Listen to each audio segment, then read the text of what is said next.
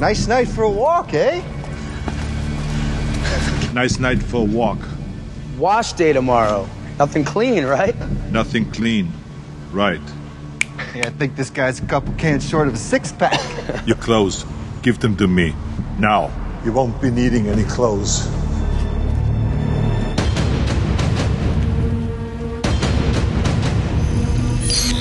I've been waiting for you. You're listening to Arnold Radio News, your weekly dose of what is best in life.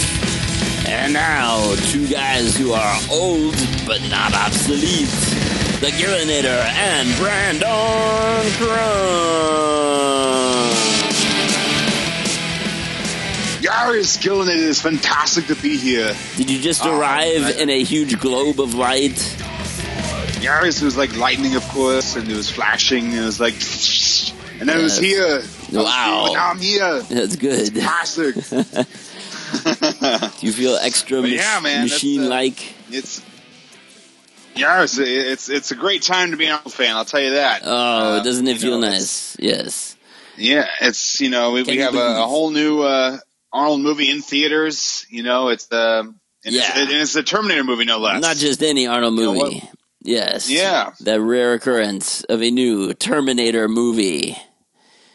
Yes. Terminator I haven't been this excited for a movie probably since Arnold's last film. But really, Terminator 3, I think that was the biggest kind of hype where I was like, yes, finally Arnold's back as the Terminator. With Terminator Salvation, right. You got a little CGI cameo. But this is, Arnold back. For good, and this is, back in the real way. And it's been 12 years since that one, since T3. Wow. So long. That is crazy. Yeah. 12, wow. That's, look how time flies. I know, I feel like we time traveled, we jumped forward ourselves to be right here, because it's been like, it doesn't seem that long. And now here we are. It doesn't seem possible. Terminator Genesis. So, in the theaters, 3D IMAX. Yeah, 3D IMAX. All that great stuff. Which is awesome.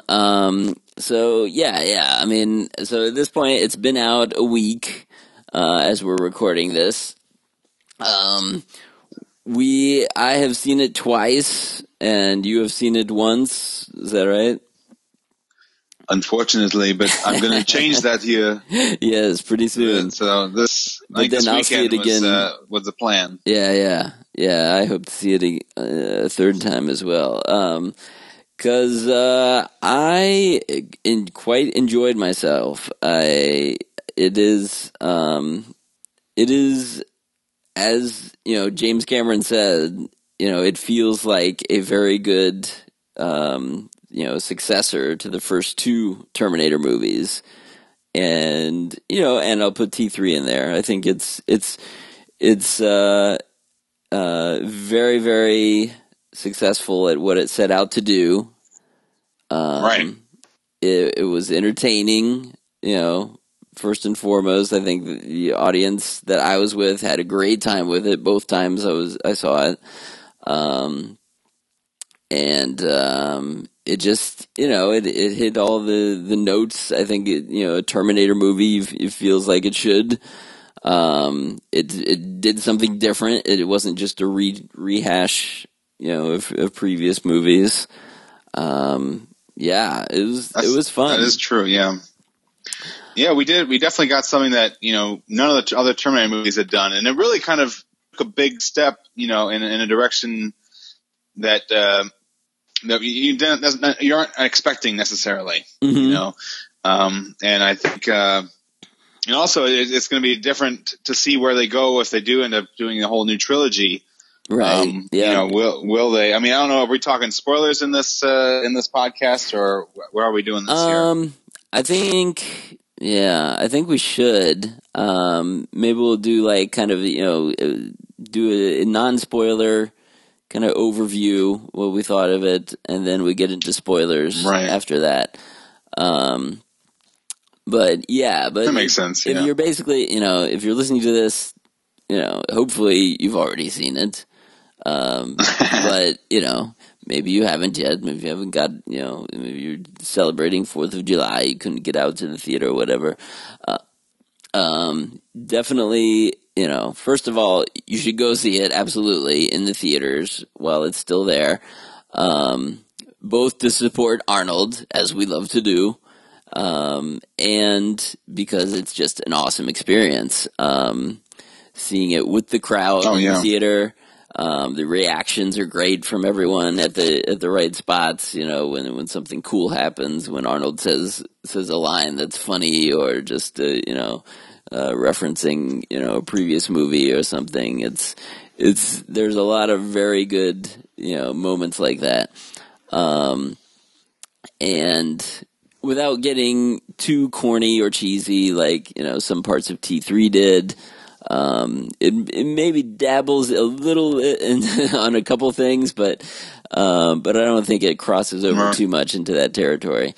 And, it's a spectacle. It's a big action movie. Right. The 3D, definitely the 3D is worth it. I thought it was excellent 3D, especially for a technically post-conversion 3D.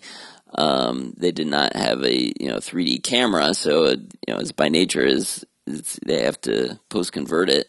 But this was a high-quality transfer. They did it the right way. Because it was very immersive, and the way that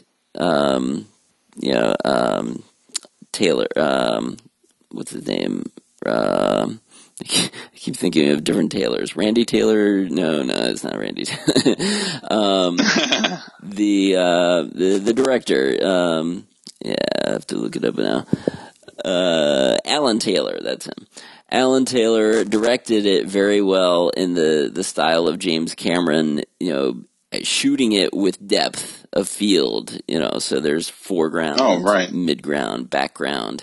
So it translates very well to a 3D treatment. And I thought especially with the way that you get Terminator vision in 3D is really cool. Because you see, the readout of the display is up front, and then the things he's looking at and scanning are in the background and stuff. So that was really effective. But yeah, it's basically, you should definitely see it in the theaters. It's not something you have to it's worth paying the extra money and seeing it while it's out.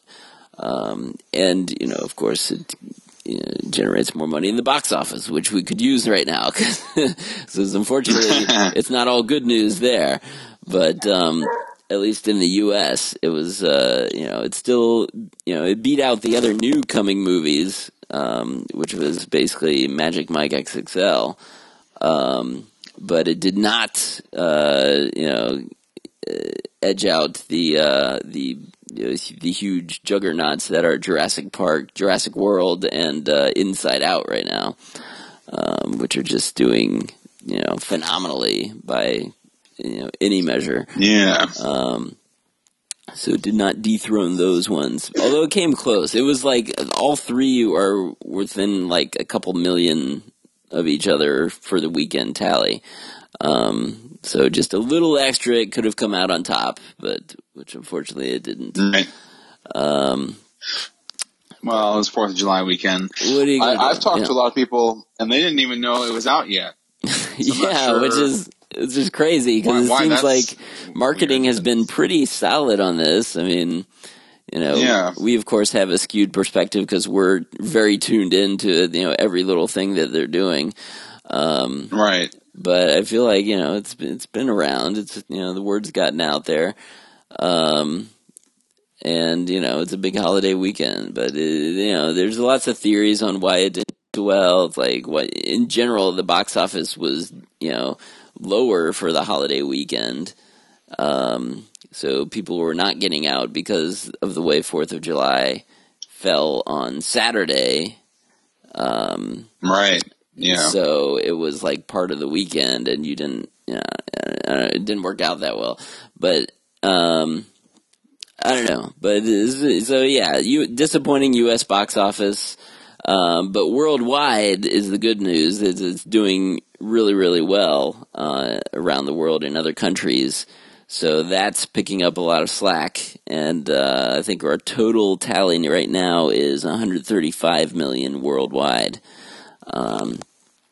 That's not too bad, huh? So yeah, it seems decent for the first weekend release. And it'll go on, keep making money for a little while in theaters, and then. Do you know the budget? Like 155 or something like that? Yeah, it was around there, 150 something.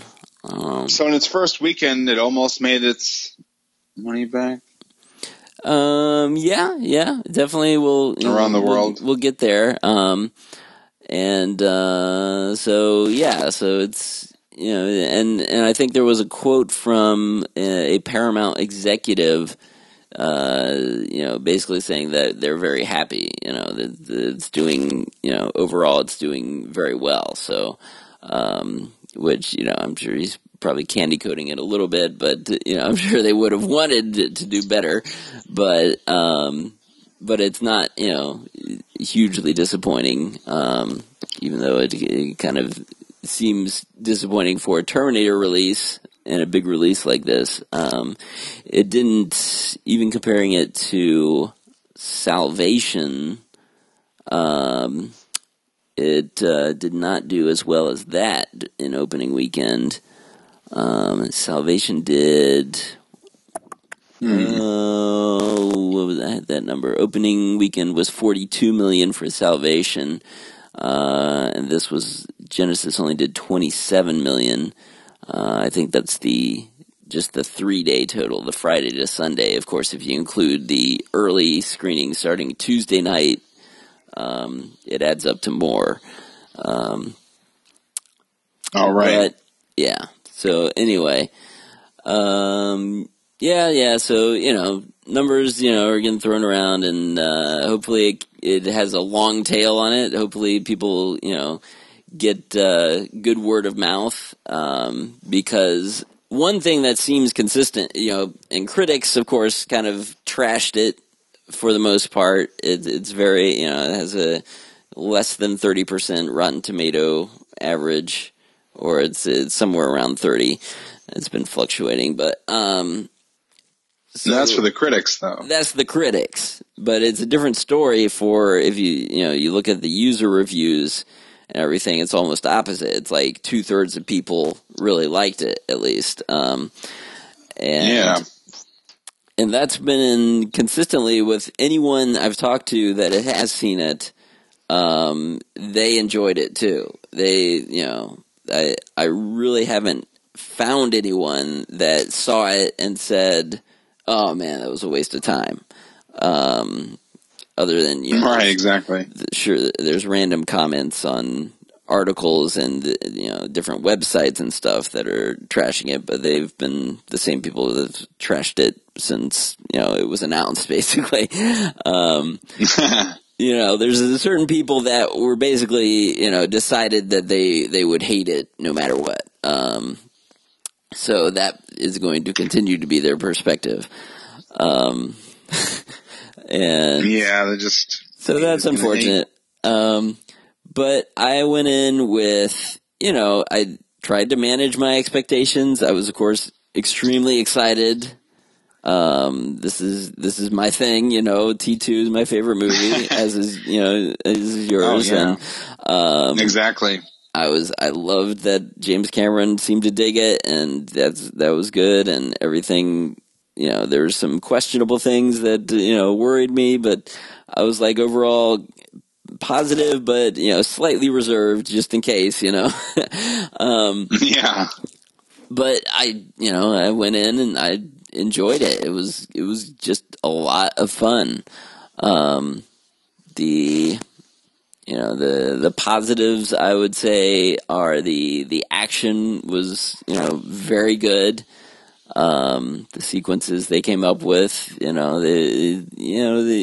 some were, of course you've got chase sequences and different things. Some are sort of, callbacks are similar to ones we've seen before, but they did enough new things on it that it seemed, fresh enough. And the Future War stuff with the little, part we got at the beginning was pretty cool. Oh yeah, even like they're like dropping those little tank guys. Yeah. I forget what they're called right now. Right. So yeah, all sorts of, and even, well, I don't want to go, too detail about everything, but when they're trying to infiltrate Skynet and like they kind of zap those T-800s through the lasers or whatever. I remember that part. That was pretty cool. Just like all these different little moments here and there, like add up to really fun sequences, Yeah. So, some good images. Or even like what they did to get inside of Skynet was pretty cool. Sure. Yeah. I agree. And then the different, fighting with the T-1000 was cool. And the other Terminator stuff. So yeah, just action overall was solid. If not the level of the kind of James Cameron quite. James Cameron just is like, he plays out action sequences like it's an orchestra. Like, he's just just flows along so like seamlessly, and it's just like one beat to the next. He knows when to cut the proper places and set things up so you can see where everything is. So it didn't quite get to that level, but the effort was there. That they wanted to do something really cool. The soundtrack, the score, I think, was very effective in what Lorne Balfe did. I downloaded it myself. Actually, I was playing it earlier. I can play a track in the background here while we talk about it. Yeah. Oh yeah, I remember. I haven't downloaded the song yet, but I do remember it definitely having a great Terminator feel to it. Yeah, I did. This track's called Judgment Day. Very good. Because it paid homage to the Brad Fiedel stuff. Those themes came into it at times, but they weren't overused. He didn't just rely on those. He came up with new themes.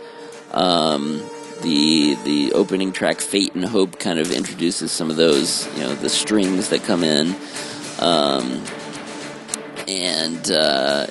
So he did his own thing. He mixed in orchestra with the electronic, stuff that Fiedel did. So you've got a little of both. I want to say it's a good blend. I think T3. I also like the T3 score a lot. And that skewed a little more orchestral, I feel like. Whereas this is... Yeah, I agree with you. It goes a little bit... It more dips into both. There's definitely some of those cool, like mesh. Yeah. Those... And those... like this one. You can kind of hear both in there. Blended together pretty well. So, and then sometimes those horns come in, like the, like they did with the the T-1000 a lot, and that's always cool. But yeah, the score was excellent. The sound design overall was good.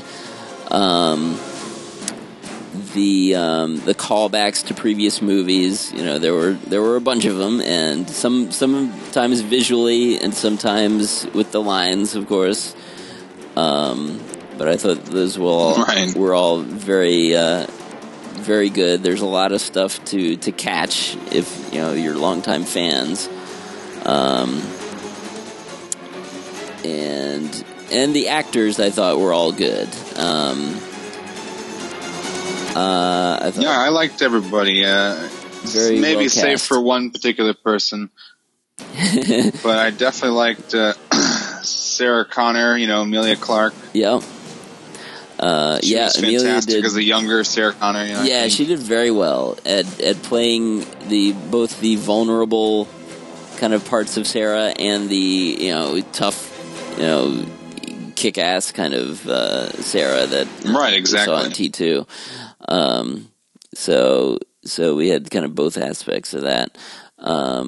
yeah, she was excellent. Arnold, and the other consistent thing I hear from people who have seen it, and even most of the reviews, even if they're negative on the movie overall, they pretty much say, that Arnold is the best thing in this movie. Like, and and I think I've even seen like articles that are like how Arnold saved Terminator Genisys. Right. Like, he elevates everything that, just from being there and doing his Terminator thing. Like, it's so comfortable for him playing this part.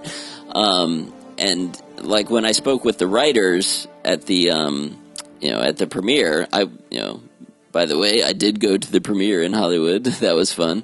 Oh yeah, I don't even think we had mentioned that yet. Yeah, no, we just got into the movie so much, but yes, I was on the red carpet there with Randy Jennings. We were the Terminator duo there, and we got to speak to a lot of the people involved, including the two writers.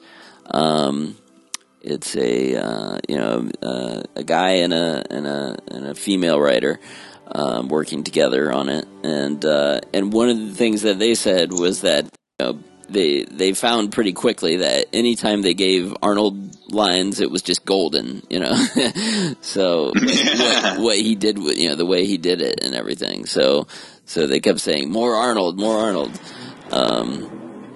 So that is very good. Oh yeah, I mean he's pitch perfect. Arnold did not disappoint at all. He wasn't going through the motions. He wasn't just he still feels great as the Terminator, and the kind of the new aspects he brought to it, and because you have to you have to remember, this is a Terminator. His version of the Terminator was sent back in the 70s. And has been with Sarah, until 1984, and then again further in the future.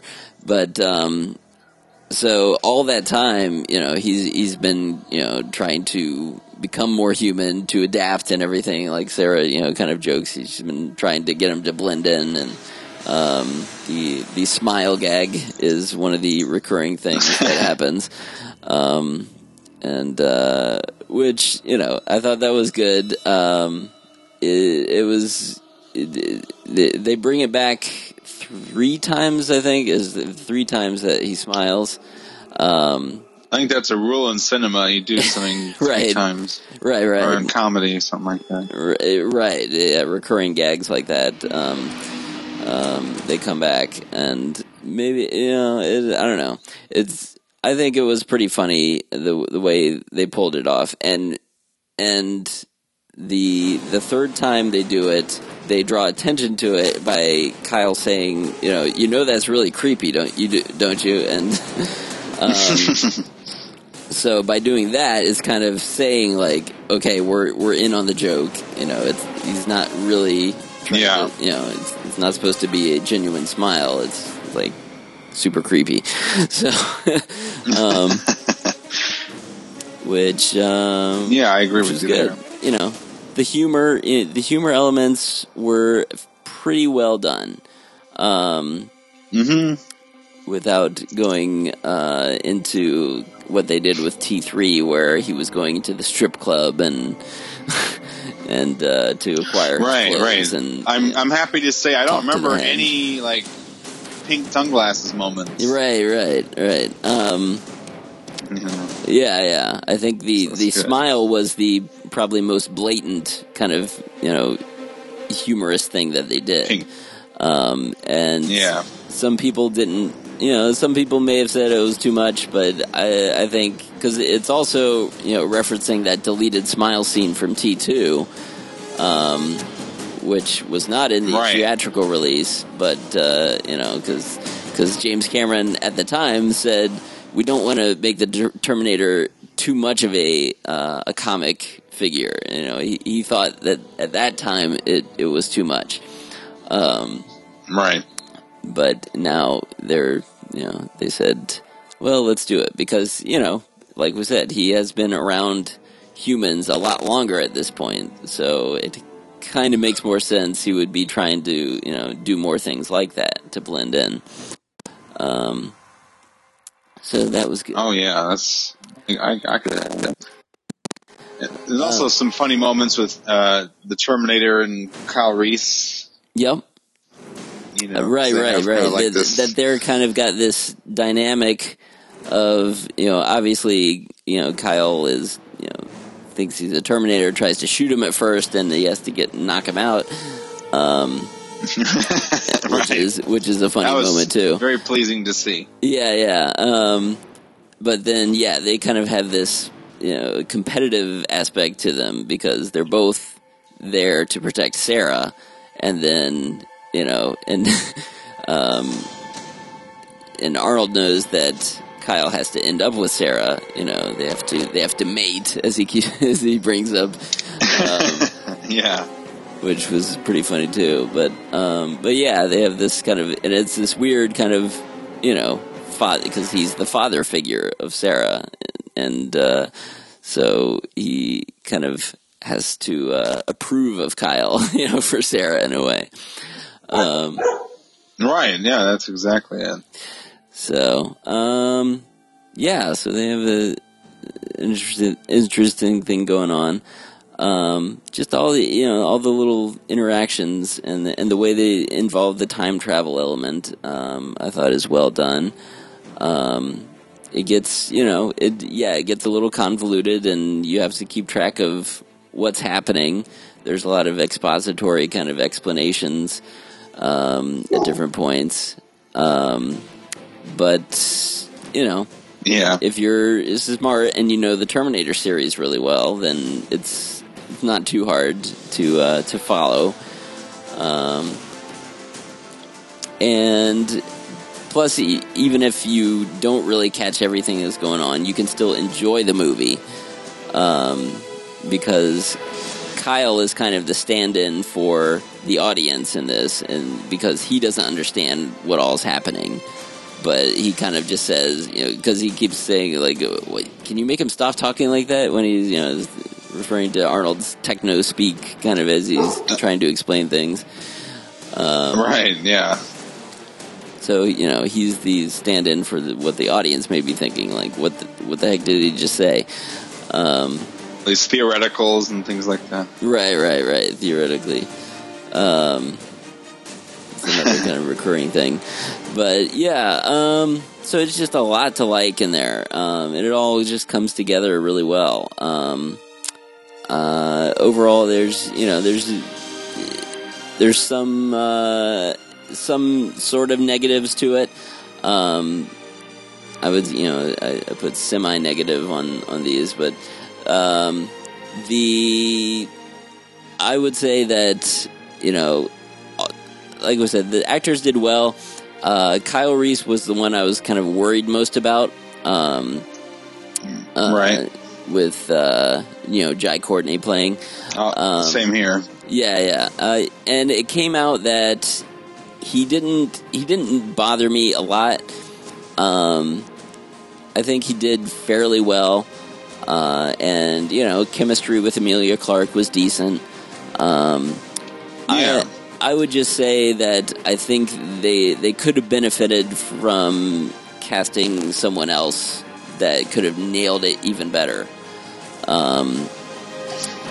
That was someone. We didn't get any. I didn't get any PTSD kind of flashback moments. This was right. It was very different. He didn't seem as damaged mentally. Very different than Michael Biehn, the way he played it. Right.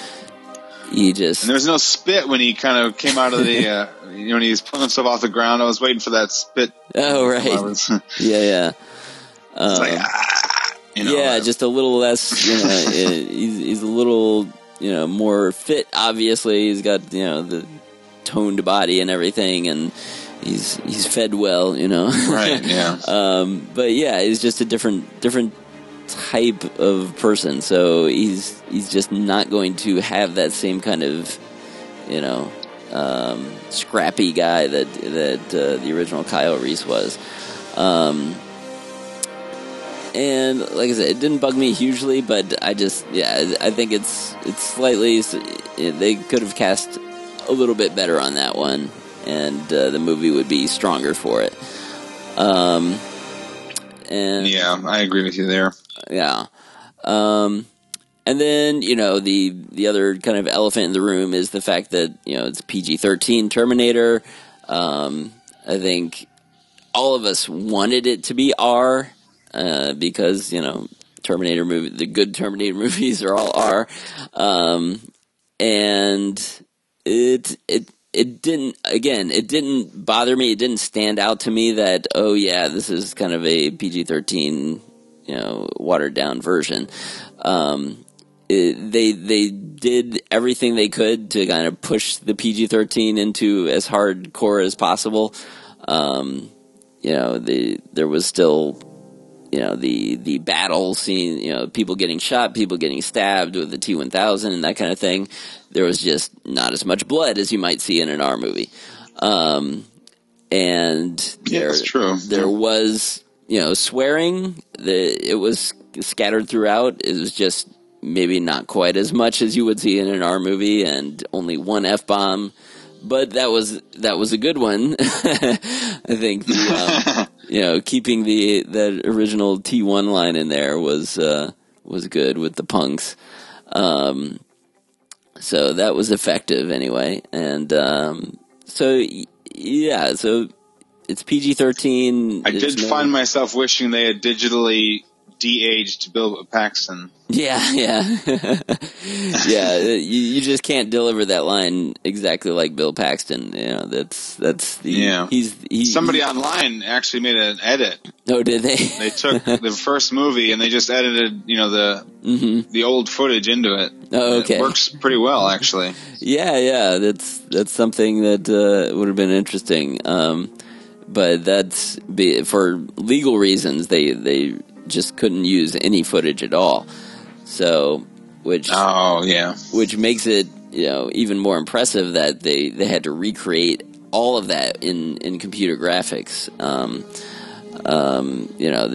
kind of the backgrounds. Wow, that is impressive then. They got a lot of moments down.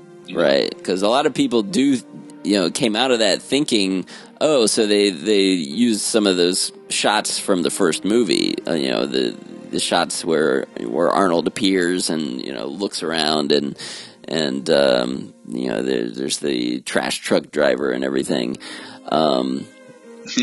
It's very convincing, and so they really got all the details of those shots, the angle, the lighting, everything. Which that was one of my favorite parts of the movie for sure. So PG-13 probably hurt it with the hardcore, fans, who were, saying, oh man, it's not a real Terminator movie if it's not R. We were always supporting it, hoping it would be R, but, that's just not how it turned out. The studio, wanted, the chance at a wider audience, and it just seems like I don't know why they think this tactic will work, because it obviously backfired in that it could have been bigger. Maybe it could have gotten more box office if it was R. It's hard to say for sure, but I think you would have had more of the the core fan base maybe on board with that. And PG-13 didn't bring in the young the crowd like they were hoping it did, because I think the majority of people that saw it were older than 25 or something. So it's hard to, because this hasn't worked for other franchises that went from R to PG-13. So I don't know why they keep thinking it will work if they keep trying. So that's just weird. But like I said, it didn't really taint my enjoyment of the movie. Like, I wasn't thinking, oh man, I wish this was R-rated the whole time. You know, it was like, yeah, looking back, like, yeah, I guess there wasn't as much blood and different things, but you know, you can't.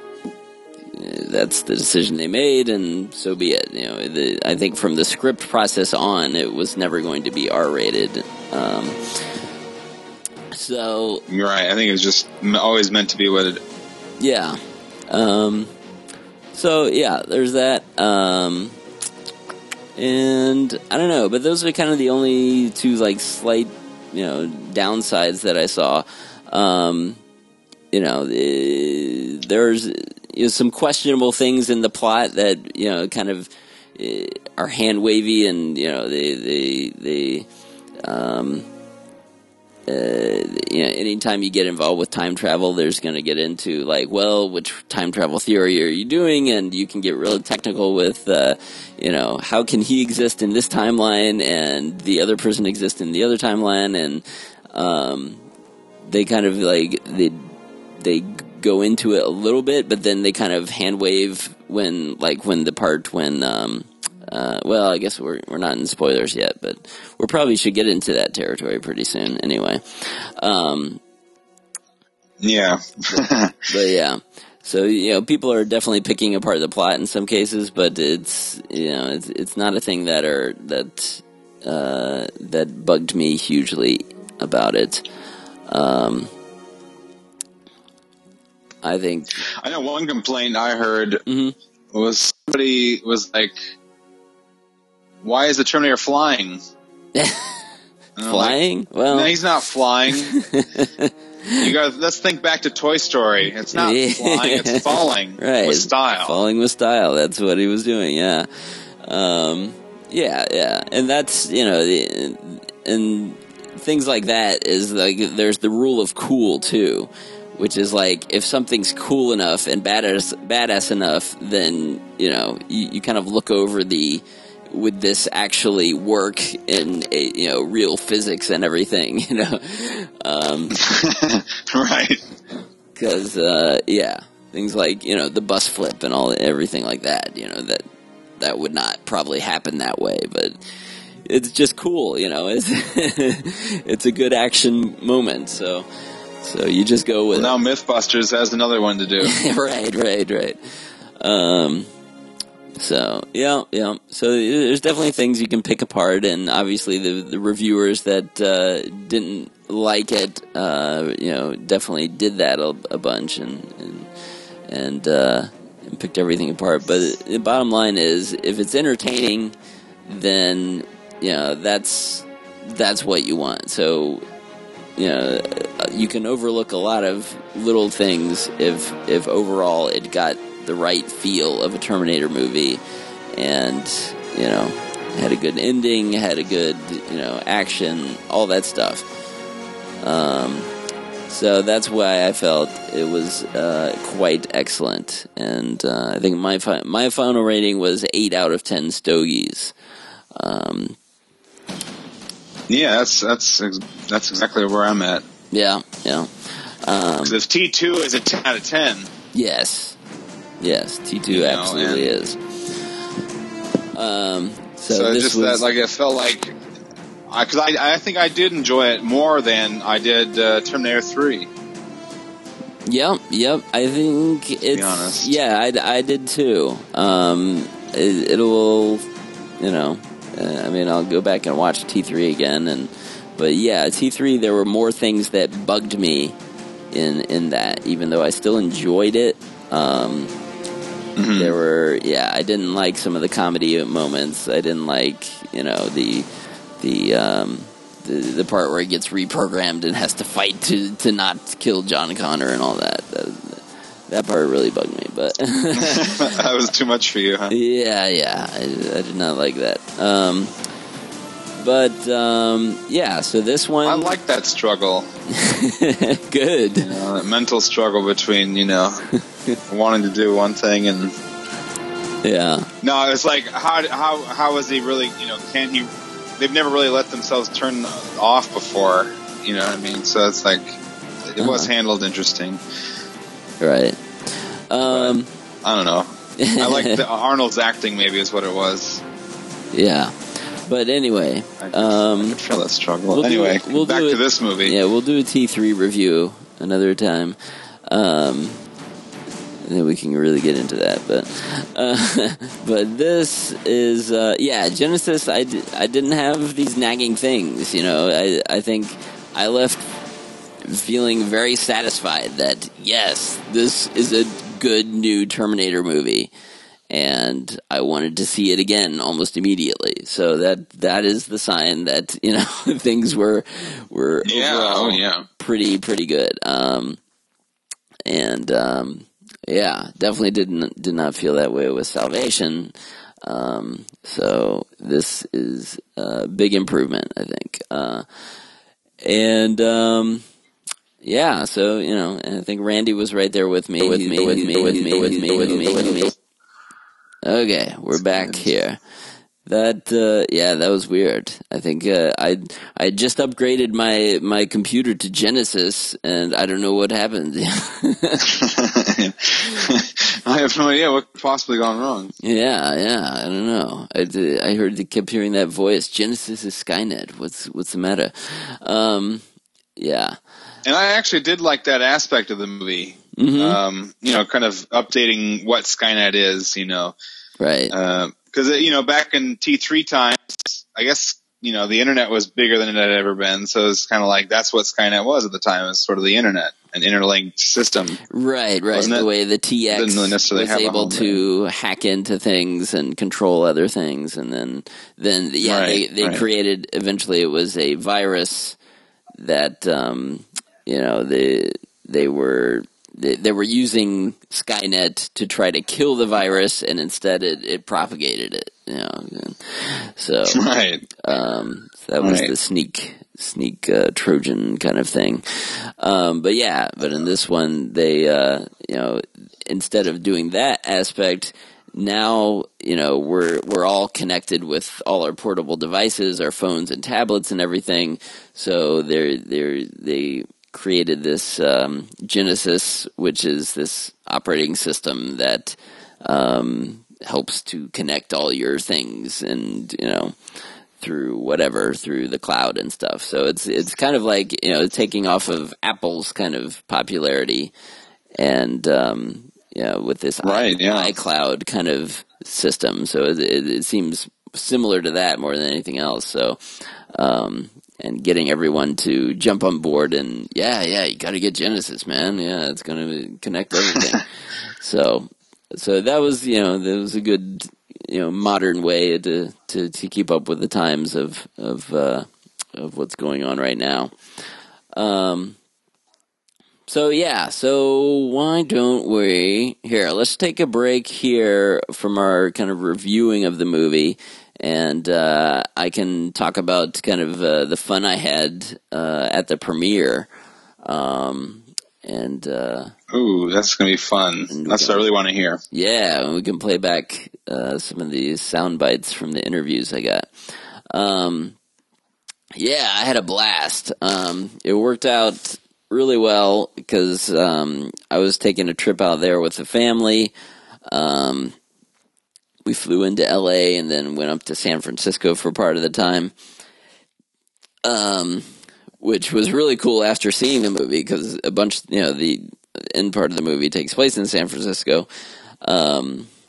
So I kind of felt like, I'm living it now. So I got in, and first we had, Randy and I got together. And we had the night before the premiere, we had a big Conan screening at the Egyptian Theater, and that was really sweet. That was a cool way to start the weekend. Any fun turnouts there? We had. We had the lady that plays Valeria Sandal Bergman was there. Oh, really? And she is awesome.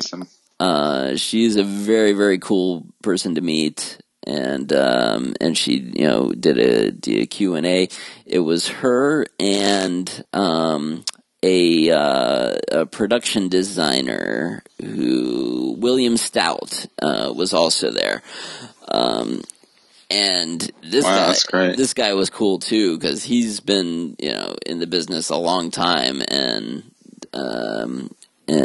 done a lot of cool movies, and he had a lot of great stories from the production of Conan. So we had an excellent evening watching the Conan. They played both Conan movies. They played the first one, and then they did a Q&A with those two, and then played the second one. So is in both of them, so that makes sense. Yeah, she is. She's like a ghost. She's I think briefly in the second one, right. But yeah, then it was funny. It was really funny how openly kind of both of them trashed the second movie. It's yeah. I mean, it seems like that's like the one to trash if you're gonna Yeah. I mean, I don't think really no one would say that was in any way equivalent to the first one, and like he the guy Bill Stout had mentioned that when he read the script for the second one, he was so mad about it that he came into this big meeting with the producers and everything, and slammed this script on the thing and said, "Here, I wrote a script that you're all going to read because the one you have is crap." It's like, yes, that's awesome. He actually wrote his own version because he didn't like it. So early on, they realized that this was not going to be very good. Yet it just kept going on and got made anyway. And I think it was all Dilo De Laurentiis' fault. Yeah. Well, and history keeps repeating itself. It had the same problem of we had this hardcore R-rated film, and now we're going to make a PG version, to attract kiddies and stuff. And it's just not good. It just doesn't work. Yeah. So it doesn't live up to what we expect from the franchise. Yeah. In that sense, anyway. So, but yeah, it was awesome seeing that on this big screen and in such a classic movie theater too, a historic theater like the Egyptian, where they had tons of movie premieres dating way back. I think wow. I don't know, is that the one they didn't have Snow White there. That was a different one. But there's lots of the old musicals and stuff that premiered at the Egyptian and different things. So now it's run by this Cinematheque, what's it called? Something. That they, basically preserve the theater and have these special screenings like the Conan one we did and other kind of so they're like a massive film club. Things. Yeah, it's very, very, very cool what they're doing there. And and I should mention we saw the producer of the new Conan movie there. He showed up. He didn't stay for the movie, but he made an appearance beforehand and kind of chatted with us a little bit about what's going on with it and everything. And yeah. So, and that's the guy that I love how involved he's. He seems to be a very good advocate for the film. Yeah, I'm loving that he's so excited about it. Right, Frederick Malmberg. That's who we saw.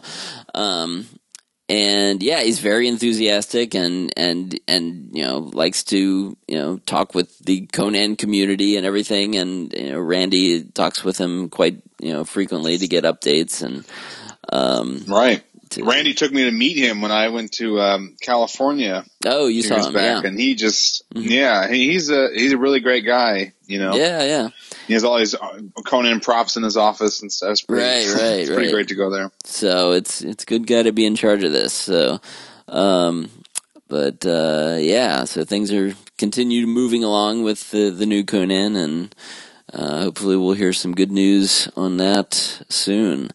So anyway, that was just a cool, so that's a little Conanda version, before, the Terminator kicks in, but that was a fun evening, and a pretty good turnout. It was, the theater was, had a good sized crowd in there, and people enjoying it and, cheering along and everything, and,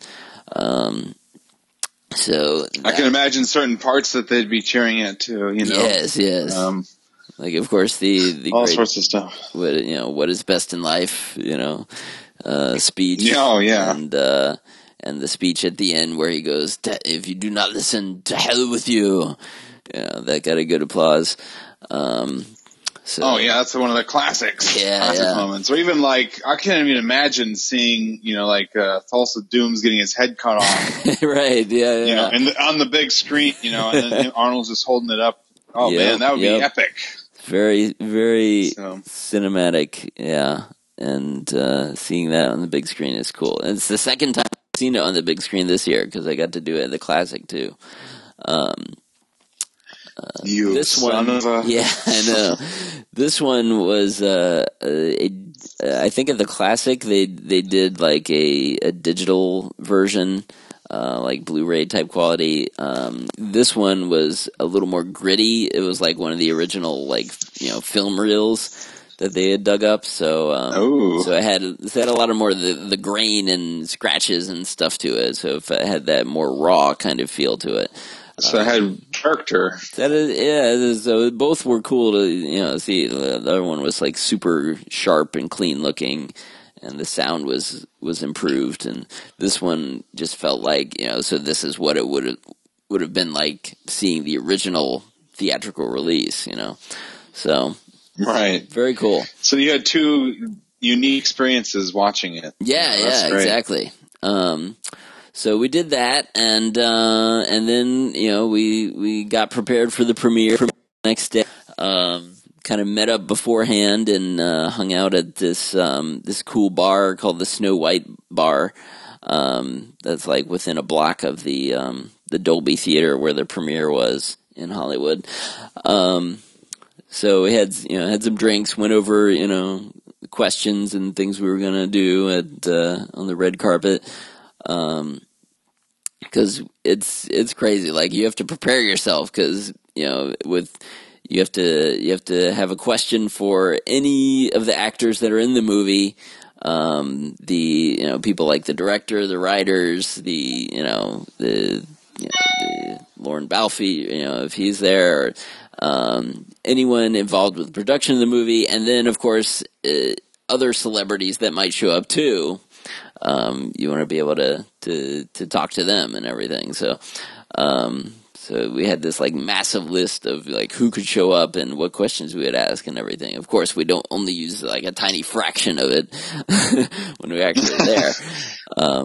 But the preparedness is key. So, hey, remember this though: luck is for the ill-prepared. Yes, exactly. So.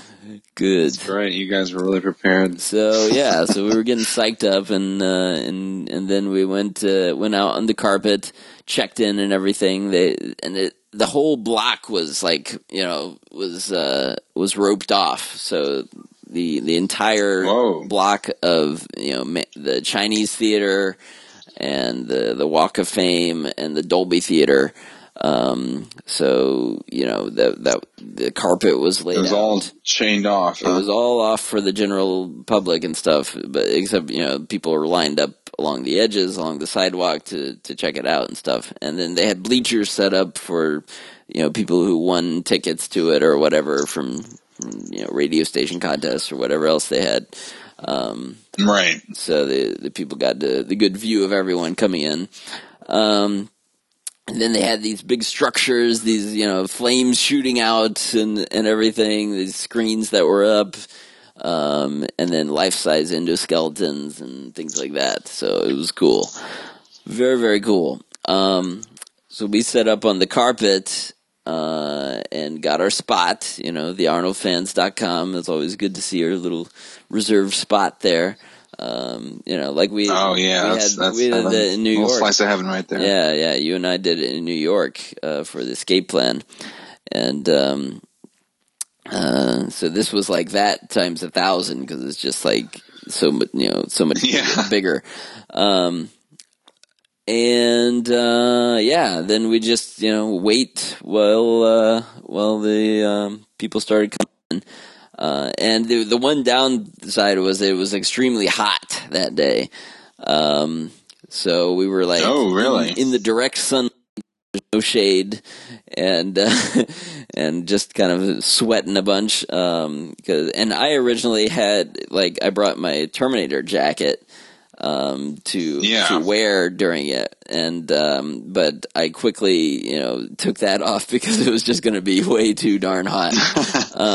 Wow, that's crazy. That's the exact opposite. When I went to the Last Stand premiere in LA, I guess it was maybe later or a different time of the season in the year, and it was actually cold in LA. Right. I was like, wow, I did not expect this. I only brought my suit, it was a suit with a regular suit top, and it was like, this is not enough. I wish I'd brought more. Yeah. But so again, maybe and it was later in the evening. It seemed. Was yours during the day or what time? This was the middle of the day. I think it started at 3.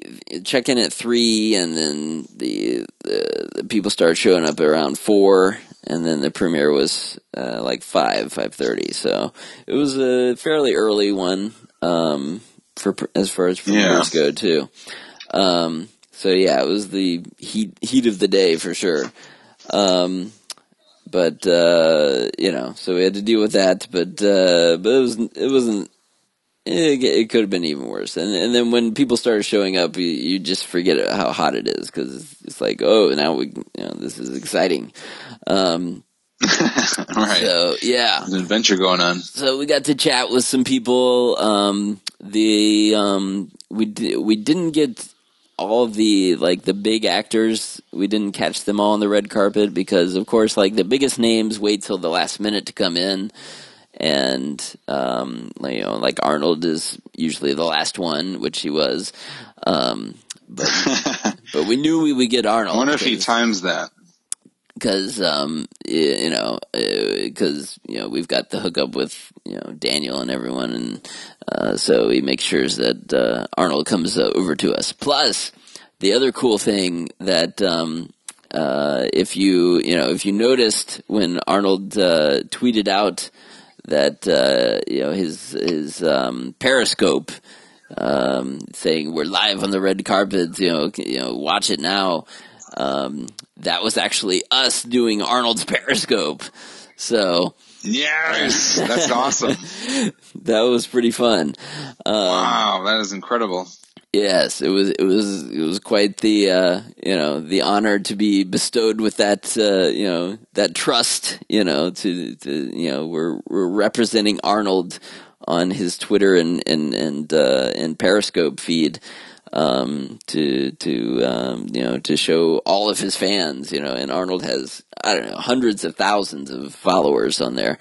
And there were at least 1,000 people watching live on the Periscope feed, at one point. And, so wow. That's pretty wild, It was kind of a last minute thing too. We didn't know that was going to happen, but we were, kind of, talking with Arnold's people, and they were like, "Hey, can you do this?" and Randy wasn't sure. Wow, so it's totally impromptu. Huh? Oh yeah. Randy wasn't sure about it because and he's like, I don't know, we've got all our own equipment to worry about. We've got our microphone. And I had my SLR camera to get still shots of everyone as they came. and then we've got to, juggle all this stuff. And it's like, we weren't even going to like worry about doing video ourselves because I had a video camera too. But I'm like, I think that would be too much to try to juggle around with everything. And so we decided we were doing that. Well, lo and behold, we get asked to do the Periscope feed, which requires us to have a video, an iPhone, shooting that the whole time. We were talking about it like, man, should we do it? And I was like, I convinced Randy, we can't turn this down. I mean, this is too cool. But, yeah, that's true. That's like a very unique opportunity right there. Yeah, exactly.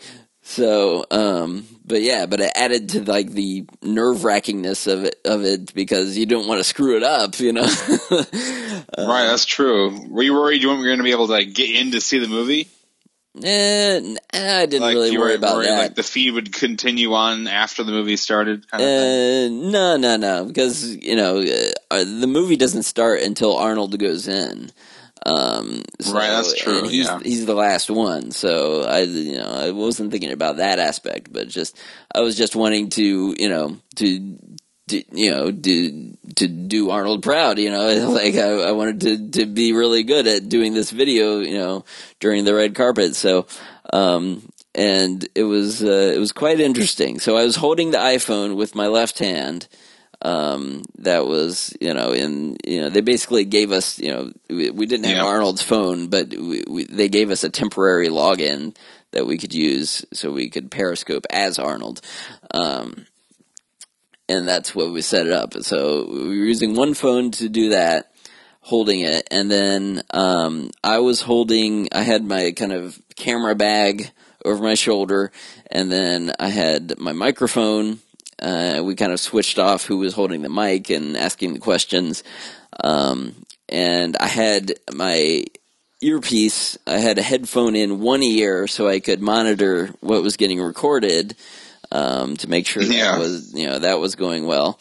And then, when I wasn't holding the microphone, then I was using my SLR camera to snap photos of, whoever, Randy was talking to. So, so all that. While holding this iPhone. While holding the iPhone and keeping that, like, so it was pointing at, the people the right way and not down at their crotch or something.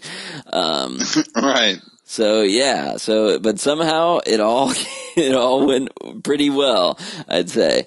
The feed was going, and we had to deal with the fact that the battery needed to last too. So luckily I had purchased ahead of time an extra iPhone battery that I could plug into to recharge phones. So we had that going on, the one that was doing the video stream, and so you sacrificed your own battery power, for Arnold's video. Right, exactly. That's a lot of awesome. extra power. And because my phone, the other phone, one of our phones was recording the audio from my microphone too. So but I didn't have to hold that one. That's a lot of tech going on at once. I know, it was crazy. So I don't know how it all worked, but luckily it came together well, and nothing messed up. So it was just you and Randy right up there in the front at the premiere? Yep. Randy and I were the ones there. We were considering at one point, like, can we ask someone else to like help out with this or something? But we ended up just doing it ourselves. So wow, that's all crazy. that, and it was very entertaining. You guys must be good at juggling now. Yeah. It was entertaining watching the Periscope feed because if you've looked at the Periscope before, you can see comments from people scrolling by overlaid on the video. And so, and the number of people, who were watching and stuff, which was fun. So, like I said, it was like thousands of people at some point. And, so you watch these scroll by and at first, we started the feed and, no one was coming up for a few minutes or so. And so people were like, what's, the comments were like, what's going on? When is Arnold getting here? And, like asking Arnold, what is he doing? And then, was there anybody responding to any of these questions or no? We were not engaging with any of the comments. But, right. Because I felt like, I don't want to do that. I don't want to, just play it safe. I don't want to get, in a back and forth with any of these. But, and I didn't know how much we should expose the fact that it was us doing it or whatever. But, it ended up that, that it was cool and everything. And we got our microphone in the shot for a lot of it. And the Arnold fans were mentioned. So it was obvious that, it was us doing it. And some people did eventually like catch on to say like, is this the Arnold fans doing it? Like, that's really cool. And then, but at first people were like, when we started talking to celebs, they were like, who stole Arnold's phone? And, that's great. And, other things like that, like what what the hell's going on, and it's like, or someone's hijacked Arnold's account and is doing this. Oh, wow. So yeah, that was fun to watch those go by, but it was so that made it interesting to say the least, but. Yeah, it came out pretty well though, and here I've got audio from that we recorded. So we talked to several people. The first one we talked to was Chris Hardwick, which was from the Nerdist podcast, and he did he does the Talking Dead show that plays after every Walking Dead episode, and. So he was cool to talk to. That was, he's very wow, that's great. Kind of a good warm up to get going, and he told us, we just posted that article a couple of days ago. That was one of the, that was like the first one we did. Yeah, Chris Hardwick, and then and the thing I had forgot is that he has a part in Terminator 3. It's a very small part. He's like one of the like technicians who are with the Cyberdyne group and the military group advising Catherine Brewster's father or whatever. He's kind of walking with that crew. Everybody, I don't remember if he has like a couple lines or so, but Randy, when he asked the question to Chris, he said like, "Oh yeah, you were in Terminator 3, and you were a little chunky back then." He is. He really? Kind of has That's great. He's a little pudgier, but and he said, "Did Arnold have anything to do with you getting in shape?" And and Chris took that very well. Like he could have been a little offended at that, but he recalled about Arnold, having the workout trailer on the set. Here, I'll play that part. You can hear that. Maybe. Oh, I have to turn this part up. Thanks. Take care. Chris, hey, yes. Hey, fans. Hey. For 2003, you starred in Terminator 3. Yes. You were a little bit more chunky back then. So did Arnold have anything to do with you getting in shape? It is pretty intimidating. I remember seeing him in the makeup trailer. He had his own separate workout trailer that just goes wherever he goes. And I remember thinking, like, well, I'm not going to have that, but maybe there are things that I can do to try to de-chunk some of this, maybe cut some of the dough off of this role. So you're a host of Talking Dead, and Arnold did a zombie movie pretty recent. Maggie. Isn't it time we get Arnold in Walking Dead? Don't you think? What role should he be in? He should just be a new character. He should just be a whole new... I wonder if he could... Arnold might be a good Negan. Yeah. Arnold might be a good Negan. There isn't anything in the book that suggests that Negan has an Austrian accent, but that doesn't mean like they've deviated before. So I think Arnold could be Negan. Nice. Yeah. So that was kind of a good Negan. Yeah. Are you familiar with like The Walking Dead? I've heard this name recently. I'm not caught up to that point in this show. Okay, well, in comics. the show, Negan hasn't appeared yet. Right. He's known from the comics, because the whole thing's based on the comics series, or graphic novel or whatever. But I've listened to some podcasts where they've talked about this character before. So this character is like a really over the top, like, evil guy, and he swears a lot, and he brutally like beats people to death, and just crazy stuff like that. So it would be an interesting turn for Arnold to do, I think. So I'd have to agree that might be, if Arnold was going to be on Walking Dead, that would be a cool character for him to play, and kind of getting gets to play a kind of bad guy again too. So isn't really that in a while. Sort of sabotage, but right, yeah, he did kind of turn out bad in that one, but yeah, so that was cool to see, to see Chris there. And then, let's see, we spoke to the writers, that I mentioned before, the duo of, Patrick,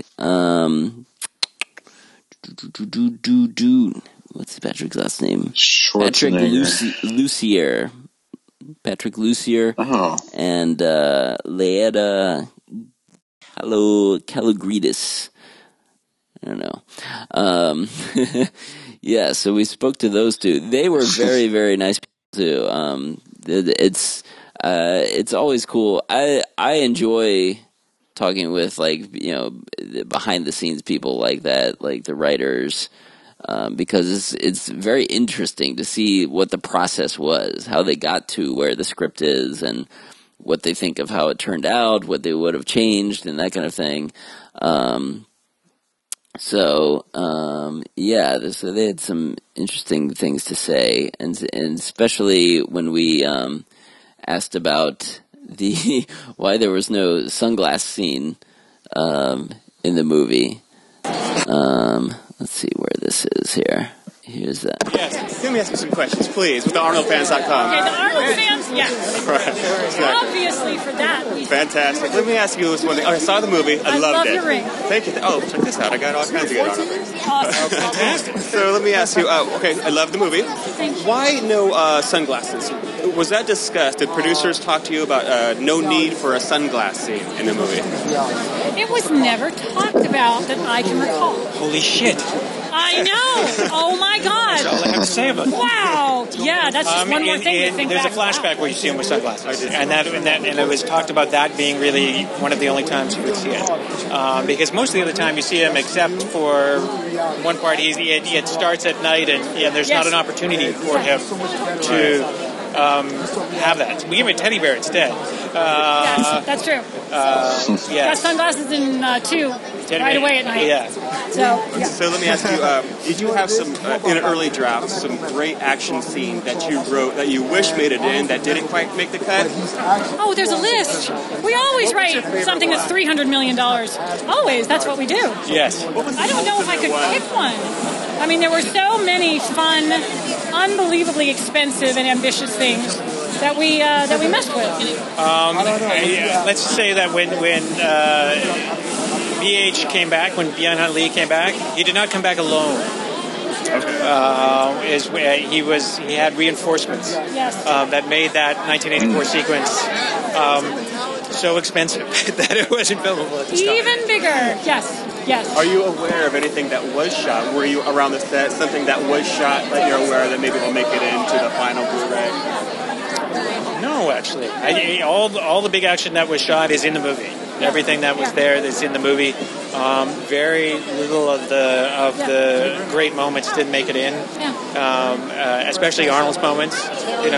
One of the things everybody rediscovered was that every moment with Arnold is pure gold. It's just like, oh my God, we just need more Arnold because it's pure gold. So keep adding Arnold. How do you feel about the early reveal in the trailer? Do you think that was too soon, or are you okay with that? Here's the nice thing. Marketing didn't tell us how to write it, and we didn't tell them how to market it. And that's it. You were like, oh, what are they doing here?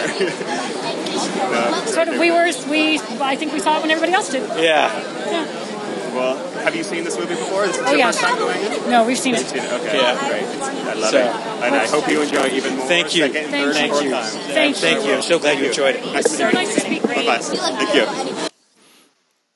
Yeah, so that was cool. That was a fun little interview there. Yeah. You can tell, they're very happy, enthusiastic, and very excited about it. Pretty, forthcoming about what the extra things. Like they said, the things they wanted to do, like have more, more reinforcements come with the T-1000. Maybe an actual Robert Patrick. Mm-hmm. Well, yeah, T-1000. That would have been nice. That's one thing. Another thing that I wish they would have worked in, like a couple cameos like that. Yeah, maybe they're saving him for the next two. Yeah. I was expecting maybe like a Dr. Silverman or Yeah, Silverman. Except he would show up or something. I think that guy's getting old enough that he's like, kind of not up to it anymore. I think he's kind of retired. And he goes to the Comic-Cons. Does he still? And he talks about it. Yeah, I know he did. I think last year, my friend went to where they did like that Terminator tour where you got your picture with Sarah Connor and right. Linda Hamilton. So that wasn't that too long. That wasn't that long ago. Right. So maybe he is now. I mean, it is 2015. I'm not sure. Maybe it's been a year and he's done. He is. I'm not saying he's not getting older. Yeah. But it seemed like he was optimistic, and at least he's very proud to be in the first three. Oh yeah. Like he and Arnold. It was great to have that through line with him even showing up in the third one for that kind of cameo there. Yeah. Because he's so great in the first two that he's this slimy character, but you just you love watching him still. He's like this kind of smarmy guy that he's confident he knows everything that's going on, and then it gets all turned around. But yeah. Even like a Lance Henriksen cameo. Lance Henriksen, yeah. Those guys, the detectives, it would have been cool to see someone else in there. But for whatever reason, it didn't happen. They didn't have the budget, maybe. I don't know. Yeah, I don't know. And we did talk to them later at the after party too, or at least Patrick. I didn't see the woman there, but we went into some more stuff about kind of how one scene kind of was similar to a scene from the Sarah Connor Chronicles. Where they arrive in the middle of a freeway from the time travel thing. That was kind of a homage to that in a way. And then they hinted at being involved with they want to start a new Terminator TV series. They hinted that they would either they hope to or would like to be involved in this in the series. So because because I know there was like talk of that kind of intermingling with the movie releases and kind of like, you know, being in the same world and playing different things off of that. But I don't know if that's far along or getting any progress or not. And then the last thing was that Arnold was going to be, you know, we expressed how, you know, like it would be really cool to see Arnold play a bad Terminator again. Right. And, you know, that would just Which you sort of get to see. Right. You see him, you know, the young Arnold, you know, as the bad Terminator.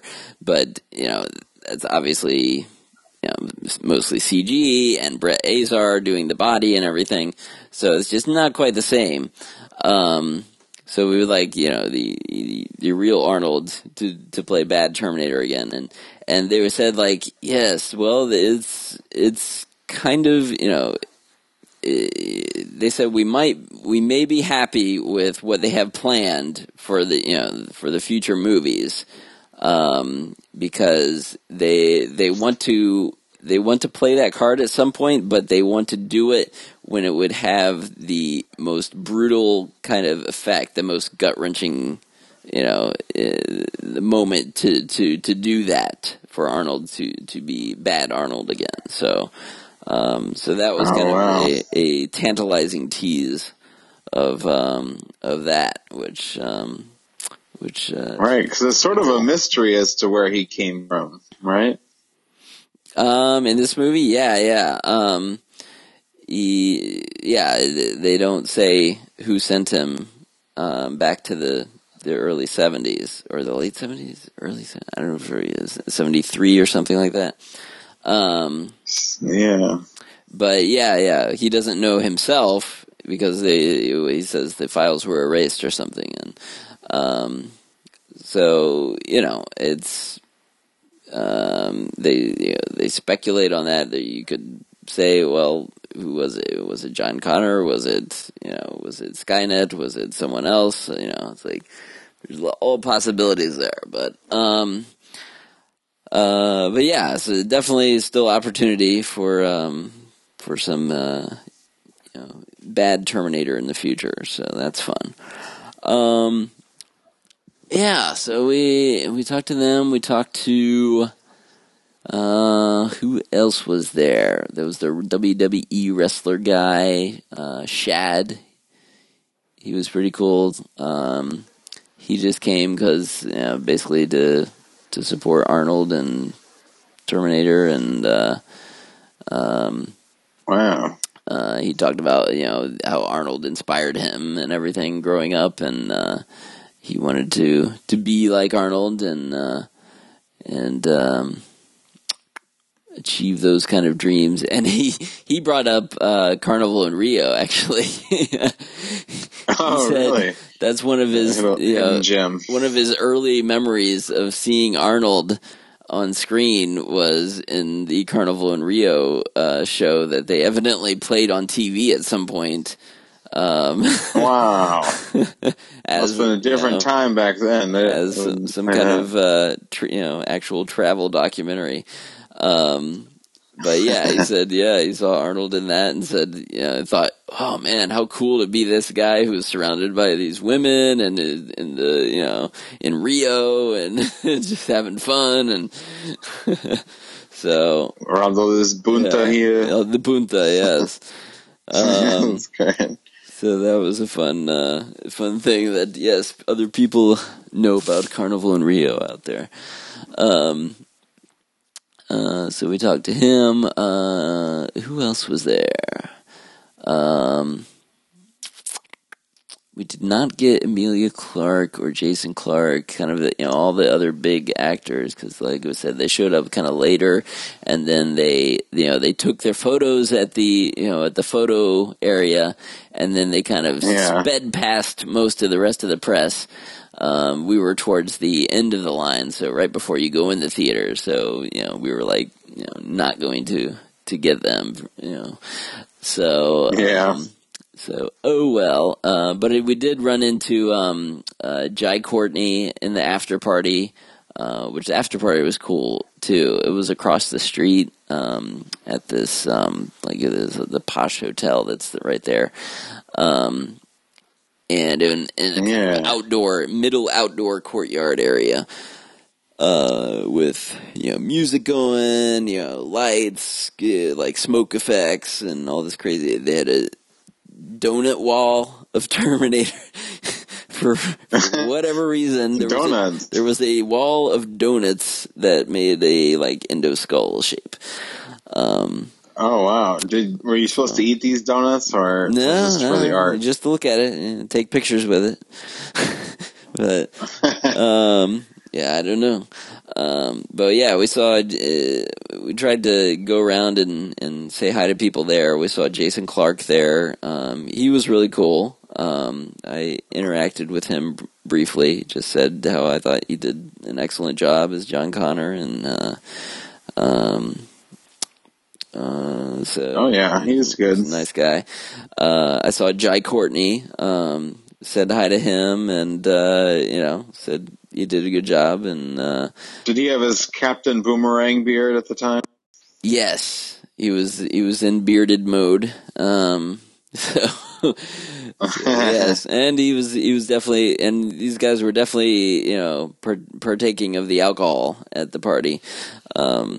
Because they were definitely, sounds like another premiere we were at. Yeah, like eyes kind of half open and kind of laughing a lot and just having fun. But and Jai, when I came up to him, I was kind of like at some point I like I mentioned before, I had my jacket, the leather jacket, and Terminator shades from T3 on, so I switched into Terminator mode at one point, just kind of walked around the party like that, which was kind of fun, because then people would like look at me and be like, ooh, he's a Terminator. And so I walked up to Jai like that, and I forget what I said at first. I just wanted to, like, I'm a cybernetic organism, and so he was like getting a kick out of it, and then I said, I require a selfie, and I took a selfie with my phone, and he gave me the epic selfie of flipping off the camera as I was shooting the picture. Oh wow, that's great. So yeah, that was fun. But yeah, cool people there. Here, I should go back and we should play of course, the interview that matters most is the one with Arnold here. Yes, come on. Let's get to that. You gotta save the best for last, I guess. Oh, and I should mention Wayne Bastrop too, who, we of course had on the show, previously. I did get to talk to him on the red carpet. And he remembered me, and said it was cool to see me there. And this first part here, let's see, I'll get to him. Nah, he was which part here? Yes, he flattered me at first. Know what? Nah, that's Shad. I know, but then they gotta go up. I like some friends. Shad goes on for a while. Thank you. I'm so glad you. Yeah, those writers. So I play young Kyle Reese. Yeah, Kyle Reese. We talked to the little Kyle Reese. Oh wow! Plays the young version. Remember. And he just seemed. He was very. You could tell, like, he was maybe a little overwhelmed at this, like, he's a little young kid and having to do interviews and stuff, but you could tell he was prepped well. He had all of his, like, answers ready and, kind of little sound bites and stuff pretty cool. that he probably memorized, and but he wasn't, he was still a kid, and just, mentioned, like, he watched the other Terminator movies to prep for it and stuff like that. All right, let me find. Oh, you're the winner, Omaze. Yeah. That's the Omaze guy. We talked to the Omaze winner too. The new Omaze winner. The one, the one that they had the contest just for the premiere to win tickets to the premiere. Oh, great! Because they still had the one with blow shit up with Arnold. They still had that one going on, but this one was a separate one. So yeah, the guy who won that was pretty cool. Another Michigan guy, actually. I think he's from Troy. Oh, a fellow Michigander, huh? Yeah. Troy, Michigan? Yep, yeah, I think he said he was around Troy. So he got to hang out with Arnold, go to the ride with him to the premiere and get to chat one-on-one for a little bit, and then walk down the red carpet with him, and wow. And they were supposed to do shots of schnapps at the after party. And he said that they couldn't do that because they didn't have schnapps there. It's like someone forgot to get the schnapps for Arnold, like crazy. But oh no. But so they did like champagne instead, which is a little different, but still cool to have a drink with Arnold, I guess. So, yeah. Yep. It doesn't really matter, I guess, what you're drinking. No. I mean, Stogies would have been cooler, but oh yeah, that would have been epic. I donated $10.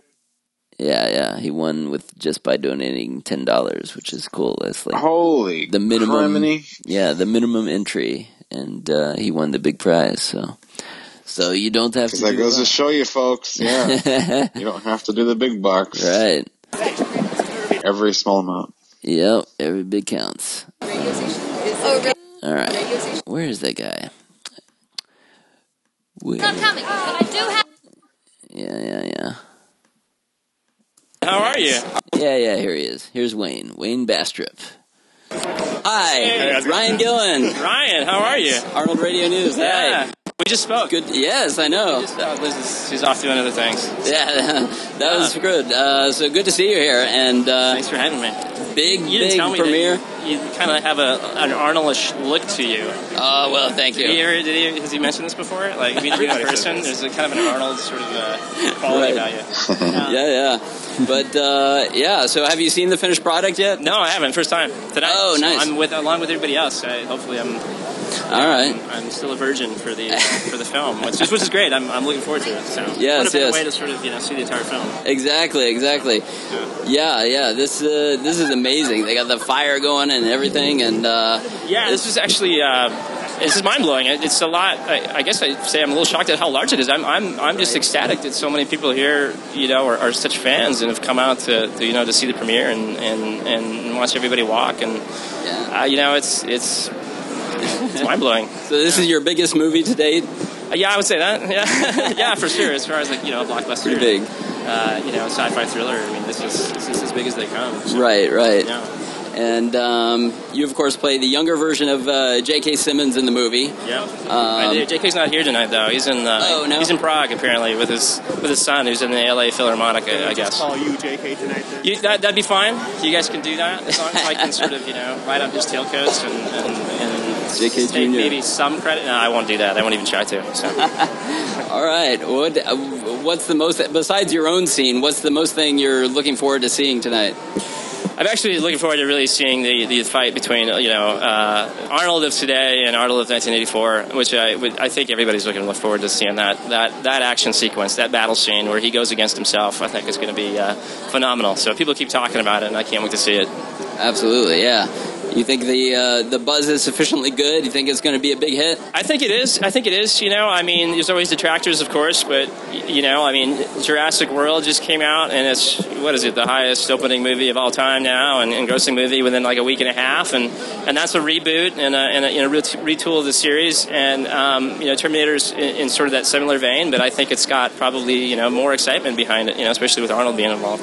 I definitely agree. I think Jurassic's the biggest until this weekend, right? Yeah, until this weekend. I agree. Yeah, 4th of July. So everybody's got to come out and see the movie. So especially for 4th of July, take some time off and sit in an air-conditioned. It's like 100 degrees here today, so it feels like, especially in the suit. So. Oh yeah. Yeah. All right.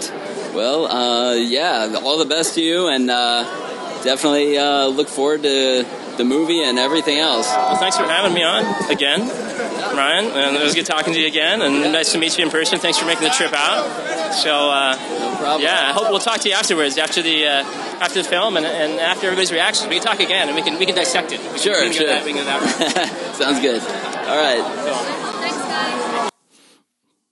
Yeah, so cool to talk to Wayne. That's great. He came back to the show. Little cameo there. Yes. Yeah. What did you think of his part now that you've seen it? I liked it, actually. I thought he did a great job. Of kind of. Yeah, like that. It was awesome. That moment where he comes to realization of what's really going on. Right. He does that very. He's kind of the befuddled and kind of like nervous, and he's obviously a rookie kind of cop, and gets the sense that he's in over his head pretty quickly, and but yeah, he has that kind of twitchy, nervous quality to him, and but he plays it it's really well. He plays it in a humorous way, but not like overly. Like he's really playing it for laughs. Like it's a natural enough way that it just naturally seems, like, okay, you believe this is the way this guy is, and right, yeah, and that's probably how a lot of people would react to this kind of crazy situation. Right. Oh yeah. Like, what the heck? So I thought he did. He did a great. Young version of the character, Right. Thought, and you can see that kind of, how he tried to kind of, work in the way J.K. kind of, would play something like that too. And the way he does later in the movie, that, he shows up and it's very much, even though, as they pointed out to us, that they really don't look that similar. But the style, you can tell it is the same character. I think there's no real doubt to that. So, and J.K., definitely is one of the highlights of the movie too. The way he plays that character in his scenes. I think most reviewers I've seen have pointed that out, that he really nails it, and he gets that that natural kind of comedy into the movie, where it's just this dealing with this crazy situation. What's the line? The line he has that says like, "Goddamn time traveling robots always," like. Yeah, it's just hilarious. People in the theater laughed when I was classic delivery. Is the perfect way to deliver that line, so it gets a real good laugh, and in the way only he can really do. So yeah, that was great. So both of them did an excellent job with that character. And all right, so now we were going to get to Arnold here. Let's get to Arnold's interview. Arnold, what's going on, man? Good to see you again. At age 67, Terminator, you have more fashion sense than you've ever had in your previous years. Look at you with the rings and the belt buckles and the whole thing. So let me ask you about this new Arnold watch line they have coming out, because I know you have some Terminator watches coming out too. So let's talk about the new watch line. I have always been interested in watches, but the ones that I liked, like this one here, for instance, beautiful watch, but it's not something that everyone can afford. Right. So therefore, the idea was to create a watch line that looks like that. That looks like it could be $50,000 or $100,000, but it costs only between $800 and $1,500. So this is what the idea is of the Arnold line, so that everyone can afford it, or almost everybody can afford it, and they can be proud of something that is bigger than the normal watch out there, because mine are kind of like, they're military watches. They're going to be sports watches, because for my sports career, athletic career, then for my movie career, so it's either kind of a Terminator type of watches, military watches, action watches, and so on. And then you will see also the more refined watches, the governor's watch, for my political career. So this is what you will see. Can you talk about like this, the next airplane movie that you have coming out, and is Conan following that one? Is that the plan? Well, I don't know exactly yet, but very soon I will know what the kind of the schedule is going to be, which movie will be first and all that, because it's between triplets and between Conan and that. I mean, there's a lot of things on the plate right now. Arnold, thank you very much. Good to see you. All right. Wow, so triplets gets a mention here. yeah, he always throws that in. So, wow, that's crazy. So that's still on the plate. Still, I think it will eternally be on the plate. Yeah. But Conan, triplets. But the one that Randy was referring to is that the one, the story kind of came out as we were there a few days before the premiere. So this movie 478 is right. This story came out that's saying, this is going to be his next movie now after Genesis, and I don't know where it came from originally, but yeah. So they talk about this script. It says it's a dark script. It's written by this Spanish guy, Javier Gulon. Who wrote Enemy, which I don't know, but yeah. But this sounds interesting. So he would play a man whose wife and child die in a plane crash. The tragedy was caused by an air traffic controller screw up, and the air traffic controller is vilified for his mistake and placed into protective custody. But Schwarzenegger cannot let it go and is determined to seek vengeance. Whoa! So it's a revenge movie, but it says that it's more than that, though. It plays out more like character drama. It's not action oriented. So this is something kind of picking up, kind of like he did with Maggie. So it's going to be a more dramatic role for him if he does this. So that was what Randy had brought up. So I thought, because we had just heard about this before, when we were talking about what to ask, and we were like, well, let's ask about it, and maybe he'll confirm it, or if it's going to be next. But he didn't really confirm much of anything that other than he kind of acknowledged it. But along with the Conan and triplets, any one of those could be next still. So we'll have to see. Right. Have to see what happens. Because we thought that, this is another smaller film. He could do this, really quickly. It wouldn't take that long to film and everything. While he's waiting for, Conan to get ready or whatever, and so it is feasible. You could do that while everything else is in pre-production. We'll keep an eye on that though and see what happens with 478. So it was cool. It was a brief moment with Arnold, a couple quick questions, and he talked about his watches and stuff, and that was interesting. The different styles of watches he has, and how he wants it to be. I like how he said, he has his own watch. He points at it, he says, people can't afford this one, because it's like his probably costs at least like $20,000 or something like that.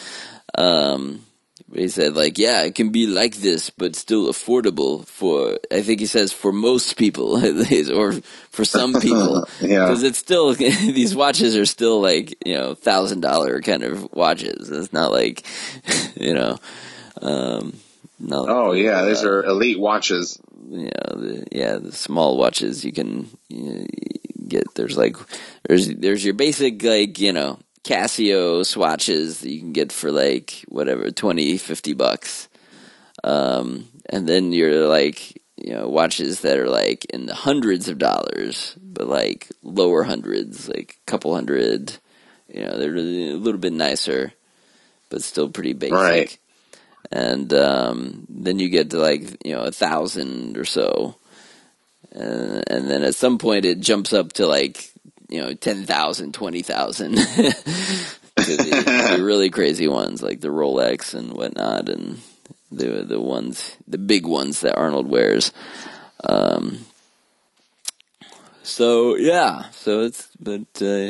Got to mention those, and that was cool. Got to look nice and really close at his, and got a shot of that with the Periscope feed, as he pointed out. Oh, that's awesome.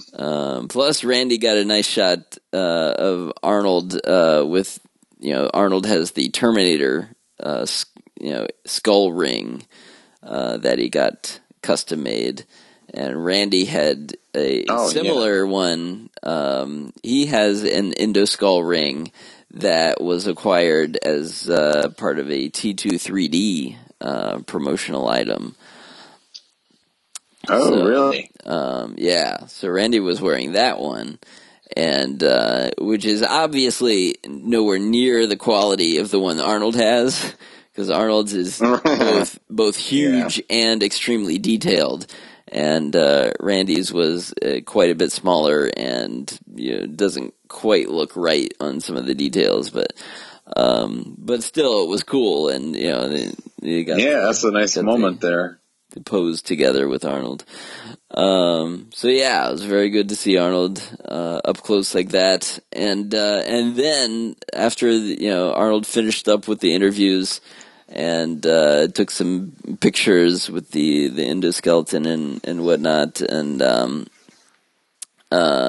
then he proceeded to go into the theater, and we kind of joined along with him. We were in front of him and his group as they were entering the Dolby Theater. So we got this great video too that I took of the entrance, and all the they had gates set up to form a path into the theater, and crowds of people were just on either side, cheering and chanting Arnold, and trying to get him to autograph or shake a hand. And it was just the craziness of all the fans of Arnold there, and seeing Arnold just come up the stairway and enter in, and then there was like this balcony with more people watching from up there and and cheering when he came up, and it was just like this surreal, like just awesome experience, getting to feel what it's like walking with Arnold essentially as he was going in. So that was that sounds amazing. And I posted. Did I post that video? I think I posted the video of that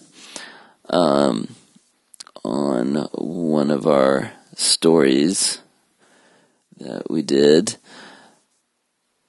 It should have been on the first red carpet one. You can see that it's on the Arnold Fans YouTube account.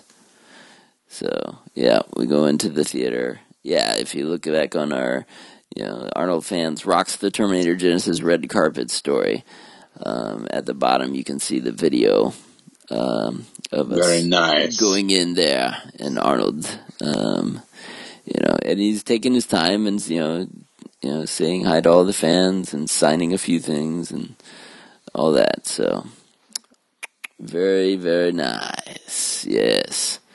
So that was kind of, our red carpet experience. And of course, seeing the movie was great. Our seats were in the back of the theater because we were the last ones to walk into it. So we didn't have the best view because the balcony was kind of coming in on cutting off the very top of the screen.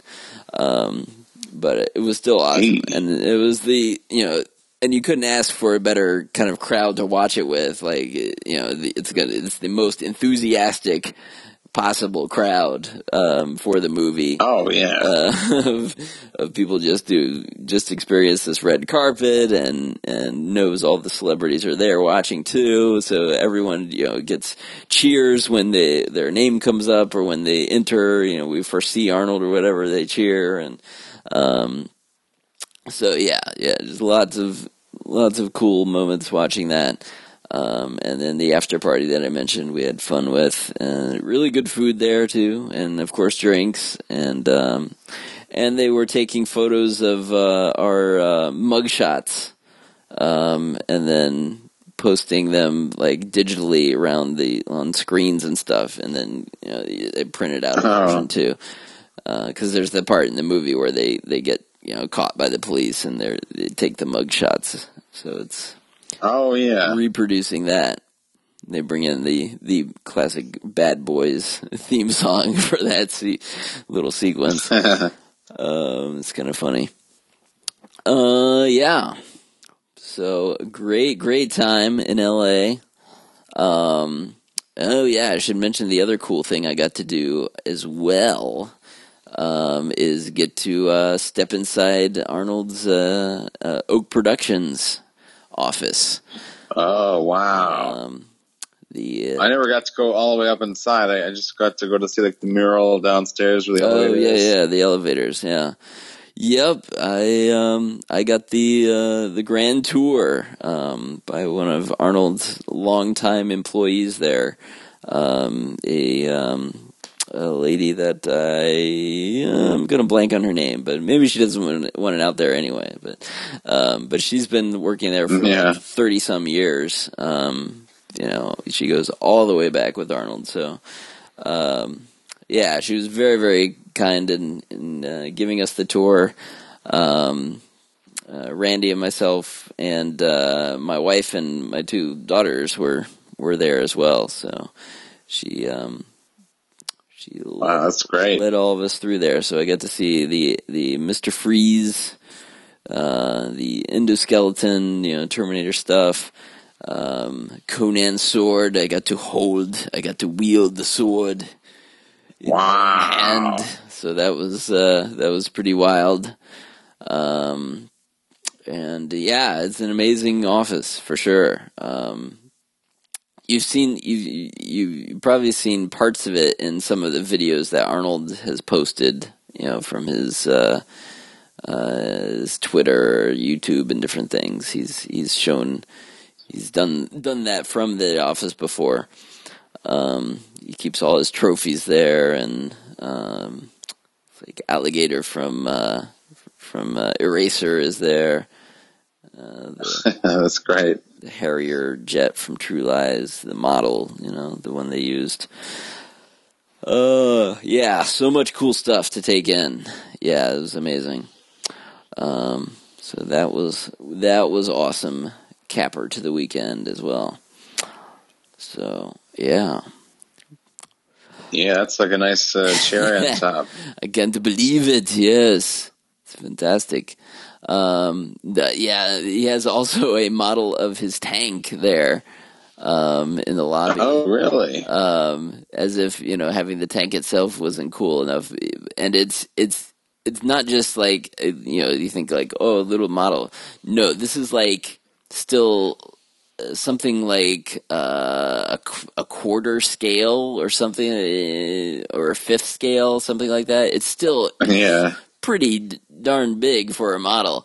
It takes up a huge space in front of the window and stuff and in the back. So is this Tonka Toys size or even bigger? This is big. I mean, you think I would say it is about 5 foot long and like 2 feet high, something like that. So yeah, it's pretty massive, pretty good size, and it's of course his tank. So, but you got to see the full size tank there, so that's cool. Anyway, yeah, amazing weekend. So let's get back to talking about the movie and wrap things up. We'll get into spoiler territory because so I think that's merits some discussion too. So here's the chance to stop the podcast if you don't want to get spoiled on everything in the movie, and go see it before you listen to what we have to say. So yeah, the big of course the reveal that we all knew before. From the trailers and whatnot, that John Connor is the Terminator. That turns out that was pretty much the big twist in the movie, right? Like, we were hoping there was going to be more to it than that, but no, not really. Yeah. Yeah, that's very true. I mean, there's other, you have to figure out, okay, so how are they going to beat him, and and what actually happens at the end, of course was kept under wraps, so that's okay. So, and then did you pick up that Arnold's probably going to be okay at the end, or he's going to come back somehow? When you first saw it? I wasn't sure what to expect. I mean, I guess that, one that was kind of dropping into the liquid metal. Right. I was like, well, earlier in the film, something happened when this happened. Right. When these things interacted. And they kind of mentioned. They make the point. A CPU. Yeah, they make the point of saying it needs a CPU to keep a form and that kind of thing, and it seems like an obvious kind of setup of something. You just don't know what exactly, and then it's like, oh, he's going in the liquid metal. What could happen there? Yeah. So I was like, yeah, he'll be back. But I like how they reveal it with him opening the blast door at the end with the T-1000 style arms, prying it out just like in T2 when he did the elevator door. That was a very much callback to that moment, and you're supposed to be like, oh no, there's another T-1000 or something, but no, it's Arnold. Right. And then he says, yep, just got an upgrade. That was cool. Yeah. It was a pretty, That was not a twist I necessarily saw coming. No, I wouldn't have guessed that would happen, before I saw the movie. So it was a pleasant surprise. And then, would it have been, do you think it would have been better if he stayed terminated, if he sacrificed himself fully in the end, or do you like him coming back? I mean, obviously, I always want to see more Arnold. Yeah. I think maybe James Cameron may have left him dead just for the tearjerker part of it. Yep. I mean, that moment in T2 is like you can, and the fact that you can't really top that. Maybe it's better they didn't try to do that again. But right. But and the fact of that they're setting up sequels, and we already know that they want to progress with that. So. So of course, if you want, this definitely had a more happy ending than I was expecting. It was very, kind of tied up quite neatly and very happy, optimistic in the end. They're not they don't feel bound by, fate or anything anymore. They're free to do what they want, and so that's cool. It's kind of the a version of the ending that Cameron was playing with for T2 also, when Sarah's in the future on the park bench, and and Judgment Day did not come and all this, and she does that voiceover with the alternate ending to T2. So it's more along that lines. But of course, you get the end credits scene that shows, oh no, there's still Skynet's still there. He's going to start evolving again. Doctor Who is back. Yeah, right. So of course they were going to leave the door open like that. But yeah, I thought it was cool the way they brought, that Arnold came back with the T-1000 upgrade, and that makes it also easier for him to, now he can do cool T-1000 stuff going forward. Right. And he doesn't have to deal with these, the skin getting beat up all the time, and his parts, and his hand that he had the trouble with the whole movie, and everything. So so and even his knee, his knee popped out. His knee and all that, and the whole the other recurring old not obsolete line came back a few times. I thought that was a good way to acknowledge his age, and but still say he still kicks butt. Right. He can still. And he definitely did in this movie. He knows a thing or two, and can definitely help. The other moment I loved was I liked the moment when so they're in 1984. They decide to jump forward to 2017, and so Arnold sends them through the time machine, and then it's just him, alone, and it's kind of this sad little moment. He doesn't really, he doesn't express, like he's sad or anything, but it's just the way he kind of looks around and is like, okay, well, gotta start cleaning this up or something, It's and then it's just me, and he has to take the long way. Right, he takes the long way. I like that. How he says that. I actually love they somehow made him look maybe even younger than T3.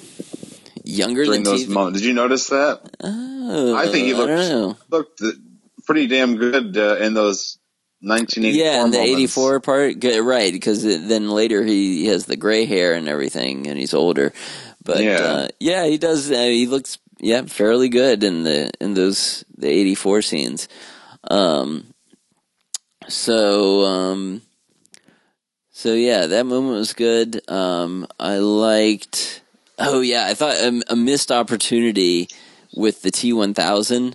They did a lot of little callbacks with the eye coming, healing and diving through the windshield. But I thought that one other thing they could have done that I was expecting is when the T-1000 shows up, and then he shows up after they escape to that warehouse type area where they bring the other T-800. And he was bringing the T-800 back to life again. There's a moment where he gets where Kyle Reese shoots him or something, and it kind of affects him a little bit, but then he turns and notices that Kyle's there. And I thought, what a perfect moment he could have done the little finger wag. That Robert Patrick I was expecting that too. I was like, that would have been great. A nice little touch there. Maybe that was a Robert Patrick exclusive. Right. Only Robert Patrick model does that. and who knows where he learned it from. Yeah, but that would have been a fun little moment. So I was like, no, I do wish there were more T2. I wish they had gone to that time. Yes, that too, exactly. I was like, because they talk about, okay, we got to go to 1997 now, and I was like, oh yeah, we're gonna go to T2, but then no, we're going to 2017, and then that whole gets into that future, which is completely different. But yeah, because the way they had originally talked about the script and everything is they were going to visit moments from T1 and T2 and do them differently. Ended up, it was really all T1 that they recreated, and T2 gets overwritten essentially because it's all changed from that point. Which makes sense, logically from the plot. Once they change things in 1984, then they really can't have T2 the way it happened in its original form. Because I guess at that point John hadn't been created. John wasn't conceived, so he couldn't have been born on any of that. So I was like, it's completely blanked out. I read one review that was like, as soon as they went forward in time without, getting it on and making John, like, that should have erased everything from existing. That should have, John didn't exist from there. Because once you, it takes very little, once you change even, the exact timing of the conception of a child, it won't be the same exact child then, right? Because, it's you would think one of however million sperm and whatever has to fertilize an egg, and so you can't reproduce the exact same thing that way. So, but, wow, that's crazy. Yeah. So that's kind of funny. And that's kind of how they play loose with some of the time travel rules and the way they set it up there. Is that there are multiple timelines that all coexist. It's like there's not one definitive timeline that you can only affect this one, and then I think that stems all the way back to T1, right? Where Reese is like one possible future, right. Yep. That's exactly how they said it. So there are and there's also an interview with the writers where they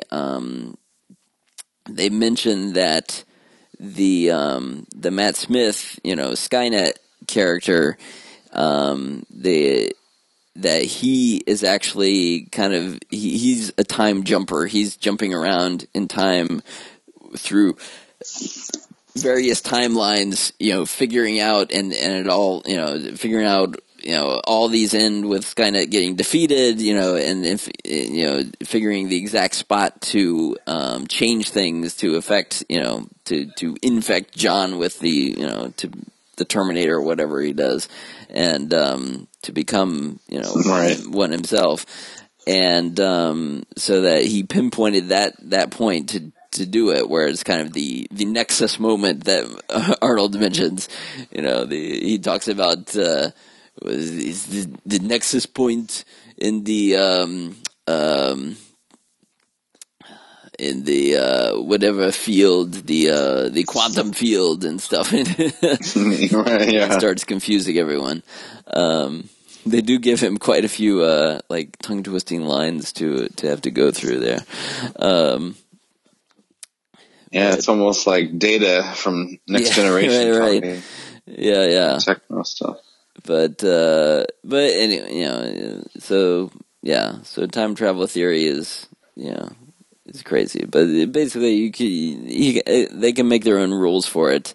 Like when he said when John Connor says then that they say, well, you can't kill us, otherwise you won't be born. And John Connor says, I think I can kill you because we're like stranded in time or something like that, and we're apart from everything. So it I'll still exist in these other timelines or whatever if I kill you. So it kind of reason his way around that, which is interesting. So, what else? It would have been cool to see some more T2, scenes and stuff set from that period, but yeah, we see why that wasn't able to happen. Right.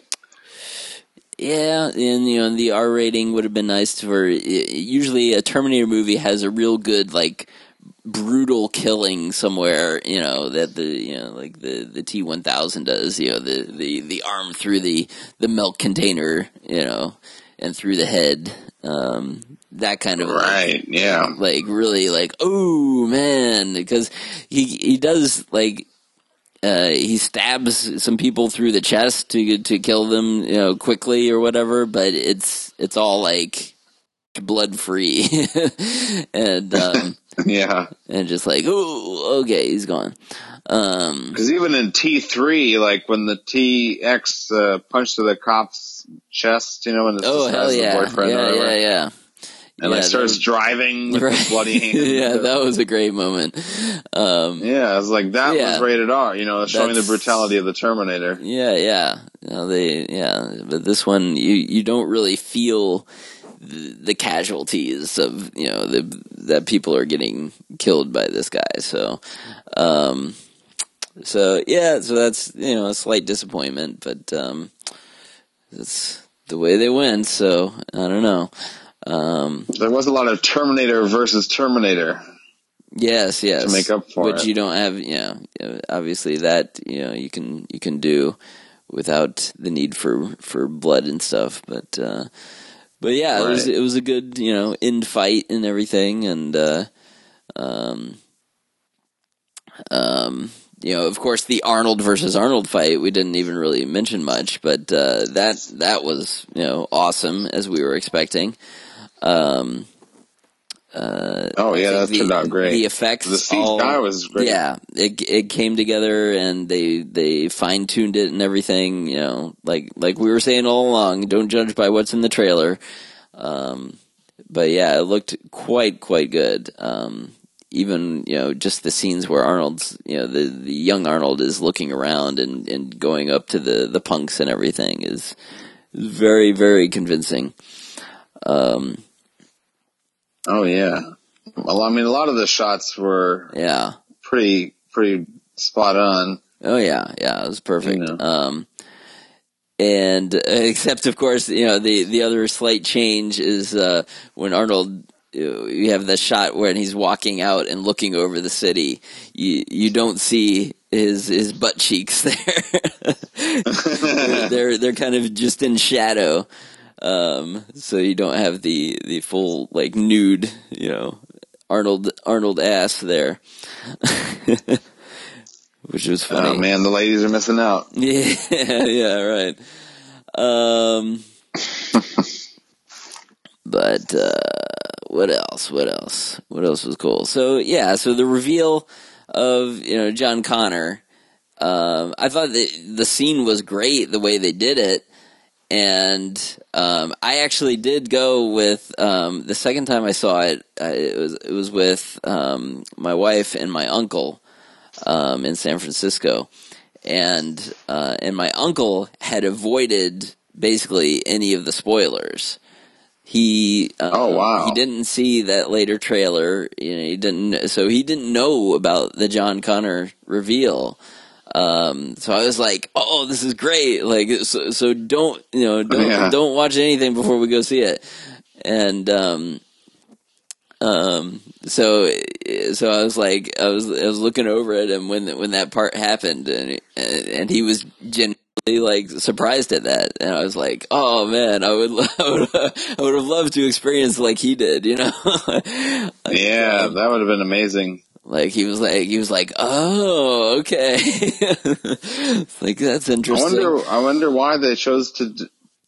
Well, I mean, so early on. Yeah, I mean, why? Because they were nervous that the movie was not getting enough buzz. It was not, people were like questioning, whether it was just going to be the same old kind of rehashed Terminator movie. So, they wanted to put it out there so that it drummed up interest and, said like, oh yeah, John Connor's the bad guy now. Wow, that's different. So the hope was it would get better publicity for the movie and get more people interested in seeing it. I think, I can see that point of view of the reasoning why they did that, but I do think it was a mistake. And they still could have hinted that, something different is going on with this new Terminator. But, they didn't have to reveal that it was John Connor. I think, there were different ways they could have gone about it. Especially because there's so much time there's no actual skin on it, you know what I mean? Like, yeah. And this reveal happens, it's probably about halfway through the movie, I guess. Because they have to do the whole 1984. They start in the future. They send Kyle back. They do the whole 1984 sequence.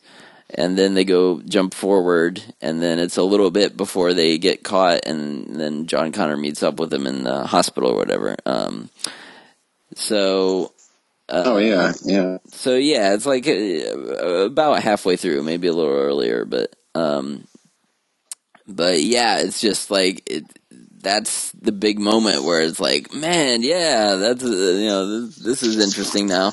And if I hadn't been spoiled on that, it would have been a really cool moment to experience that way. But it would have, yep. Because after that, it's pretty. You can pretty much see where it's going to go. They're going to chase each other around a while. They'll figure out a way to trap them or beat them, and everyone's happy. Right. So, yeah, or they would fail and Judgment Day would come, or whatever. It's the other way. Right. So, yeah, I definitely would have preferred if they'd not revealed that in the trailers, and all the other marketing.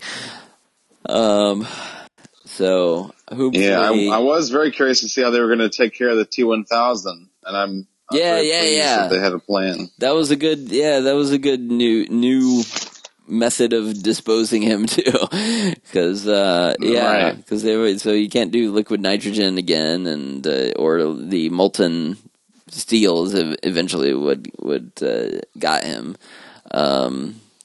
It would be like with my Gillinator movie where we had the lava room that you have to have here's the lava room, we'll get him in there. But the acid trap was really cool. And with the effects and the way it happened, is starts eating away at him, and he's trying to form, and it's like making all these weird shapes and things, and then of course he jumps out again, and Arnold has to hold him there and gets his. Right, so we see why he loses. Like in the trailer, you see him. Yep. With his hand all. That's how his arm gets affected. Exposed. Yeah. Which is also why he can't jump forward in time. Then, so it's a nice plot device that explains that. So because otherwise, why wouldn't he come along with him? So it makes it nice and neat. And not stretching. The imagination to come up with that. Acid bath for the T-1000. That's the way to go. I'll remember that tip. Very cool. And that was the other thing, though, that was the unanswered question that I had after the whole thing is that, so you have who sent Arnold back to the 70s originally, and you don't know that. But also, so he gets sent back because there's a T-1000 that gets sent after Sarah. And because she mentions when she recalls about it, she's telling Kyle the story, is that they're in a boat or whatever, and she thinks that the boat sprung a leak. But instead it's the T-1000, liquid forming or whatever. So it is the T-1000 back there then, that kills her parents and was supposed to kill her. But if that's the case, then how did they deal with the T-1000 way back then? And right, yeah, what happened to that T-1000? Is that, or is it the one that's been chasing them? Yeah, and that's what one thing I've heard too is that it's supposed to be the same T-1000. So that the one that Byung-Hun Lee plays has been around since the 70s, and they've had to basically be on the run, and hiding from that T-1000 that whole time, which is kind of seems like a stretch for me. I would have a better time believing that they somehow took care of it then, or maybe, I don't know, found a way to contain it, or something like that. Like, I can see that happening. Like, maybe they find a way they can't kill it, but they find a way to, to contain it somewhere so that it doesn't, get out. But then eventually it does get out. And because they know that it's coming too, because they know that the T-1000 is going to be there because they are able to plan and set the trap for it.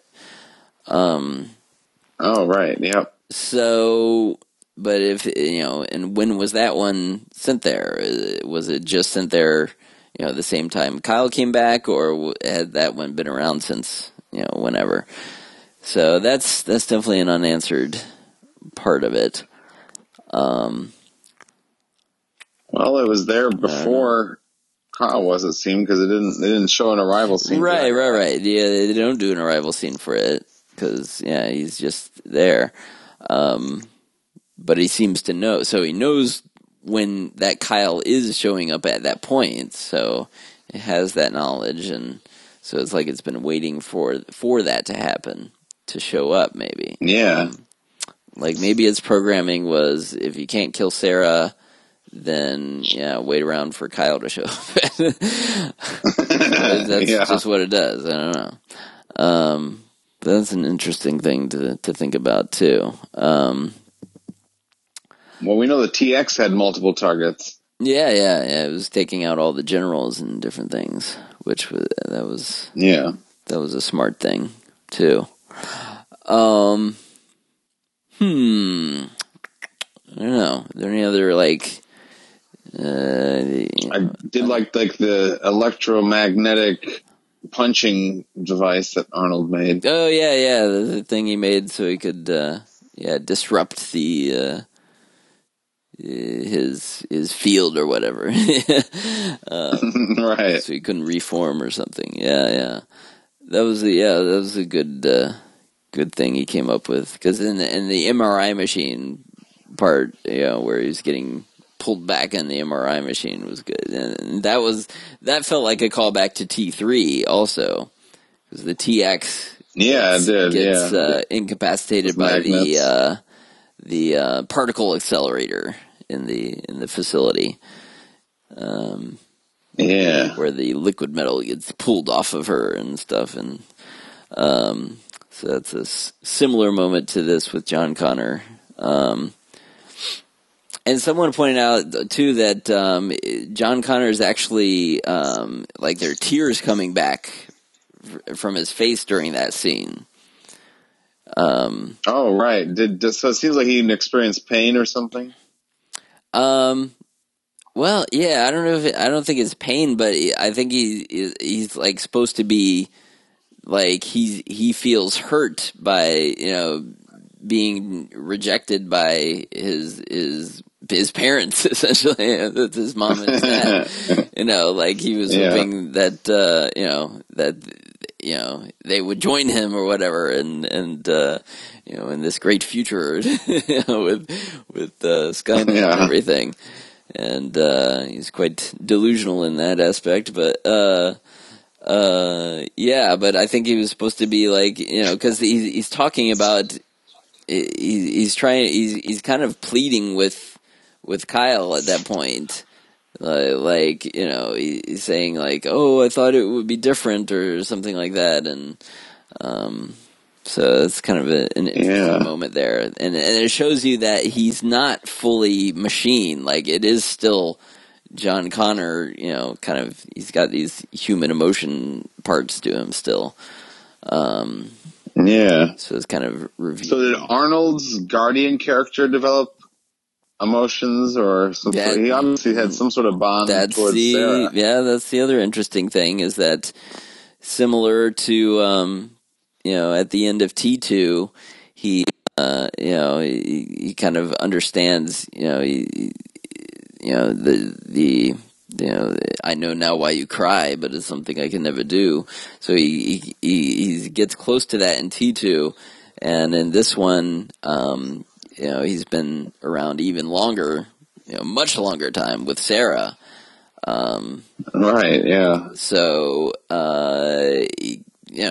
I think that's feasible that he could, kind of either program himself or develop those kind of, emotional attachments to Sarah, because the last thing he says, where he says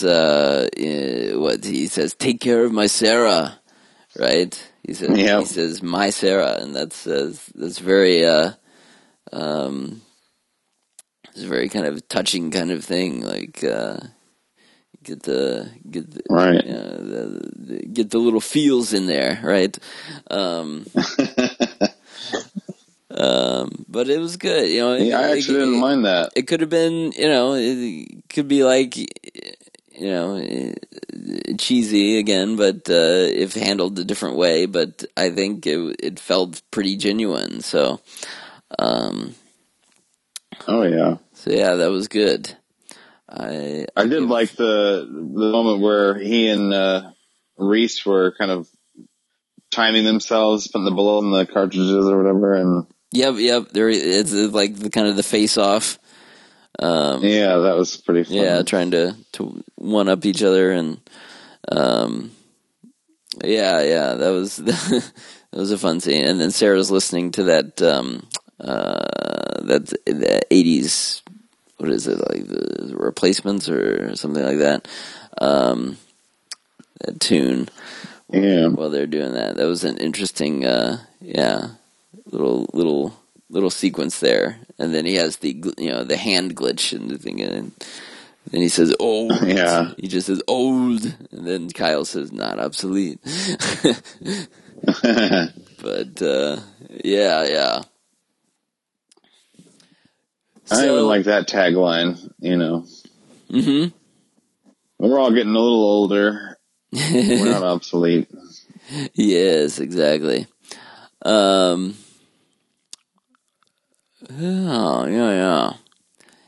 Anything else to say? I mean, yeah, we've been pretty thorough. I thought in addition to the score and everything, the cinematography was very good. Like I said, emulating the depth of field you get from James Cameron, especially early on. Oh, for sure, yeah. The way they did they matched the color of the 1984 scenes to kind of, have that kind of blue greenish kind of overcast. Yeah. To the nighttime stuff. So that was I loved a lot of the 1984 stuff. I think that's some of the some of the real meat of the picture there.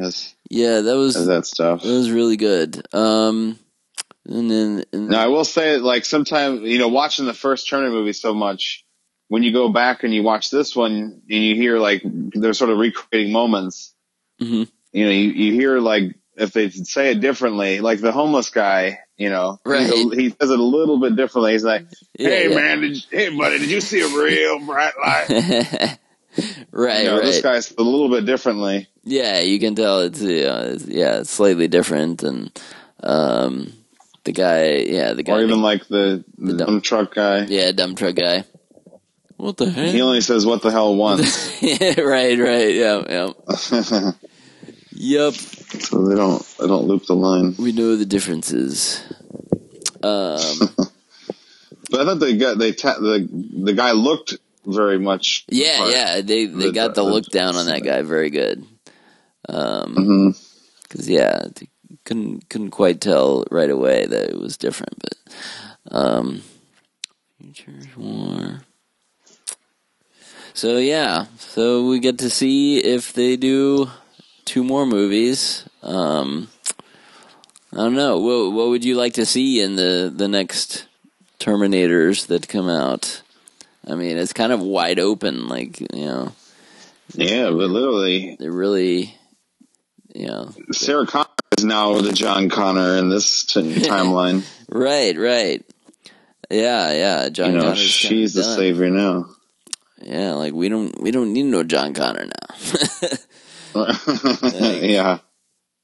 Like, I mean, I'm sure something's gonna happen because it seemed like she was starting to sort of fall for Kyle Reese. So Oh yeah, they're obviously still gonna get together and. Right. So that still needs to happen. And maybe they can drag it out until the third picture. Yeah, but they. I mean, I don't know. They don't have to have a child necessarily anymore, and right. That's true. Who knows? Or they could have a completely different child. I don't know.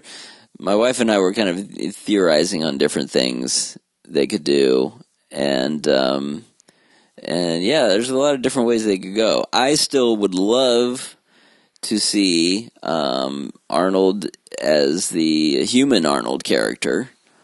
Yeah, that'd be great. Who was he was featured that way in these the novels that came out that were kind of a continuation of T2. That his human character played a big role in some of those. Helping out Sarah and John Connor. But I think they should definitely do that at some point. And yeah, I'd love to see that. And I don't know. And there's still definitely more to be done with Miles and Danny Dyson. Their roles were very small in this one. Yeah, they're pretty small. They had, like 2 scenes, and that was pretty much it. So we'd like to see more from them. They obviously could still, be working on stuff and creating more potential problems in the future. Yeah, I mean, like, what threat do you have in the future? Like, where do you go from there? It's like, there are only so many, like, T-1000s and other similar kind of Terminators you can keep going with. I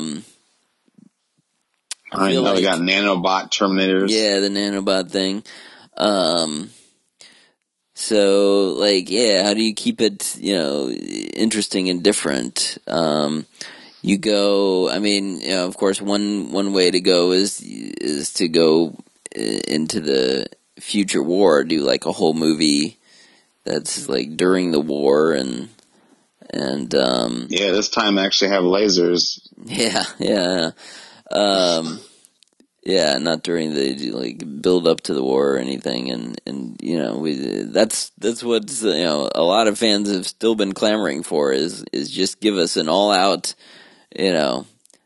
battle, huge battles going on with Terminators and HKs and things, and all these things that we get little bits of in each movie. Yeah. But it's it could be pretty exciting. But I thought that's what you were going to get with Salvation, but it wasn't quite. Yeah, that's kind of what the promise was there. It's yes, everyone wants the future, so now we're in it. But it was just, didn't quite deliver on that promise there. Yeah. Just little skirmishes in the water and gas stations and giant Transformer Terminator thing. So yeah, so we can definitely do that. I don't know, but then you got to keep the human aspect to it too, so we can connect with the the characters really well, and bring in some new characters too. Right, that's true. It's not just John Connor, Sarah Connor, Kyle Reese, and Pops, and the Guardian. Yeah, good old Pops.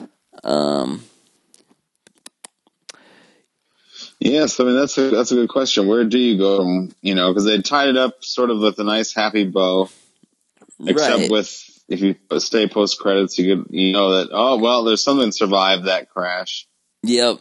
Or explosion. So it will, keep trying to do something. And so is he gonna keep trying to play around with the timelines and meddle with that kind of stuff, or get it? I don't know.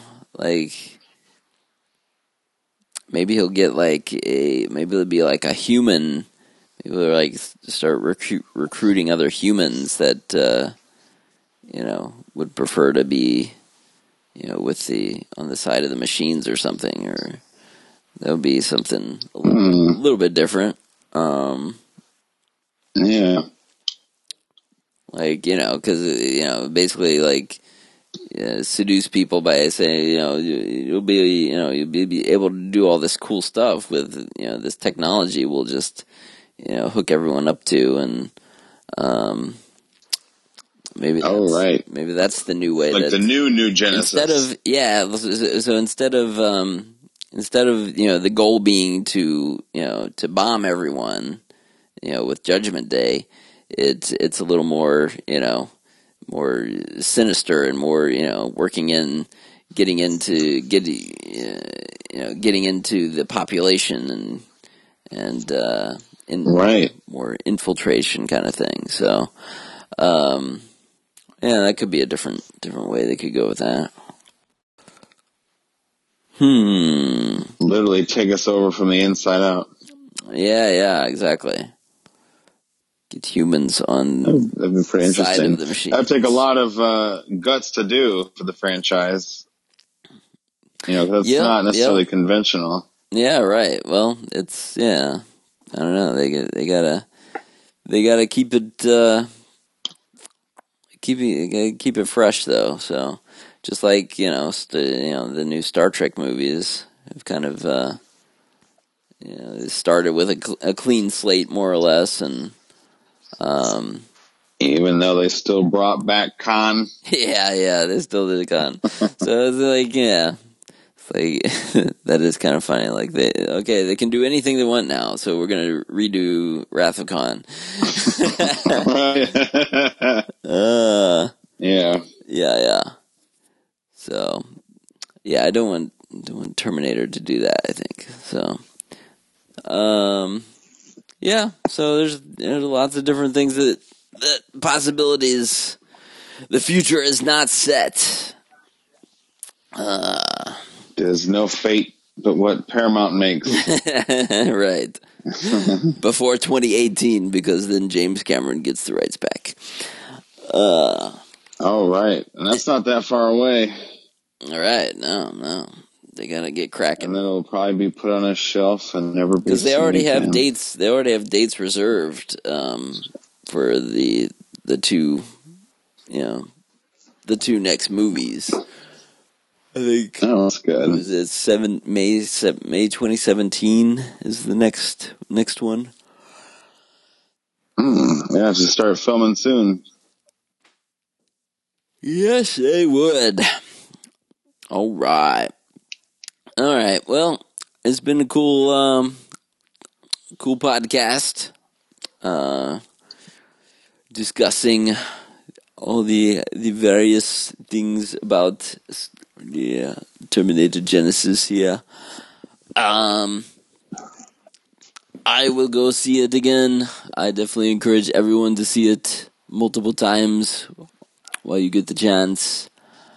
And because I definitely got more out of it the second time I saw it.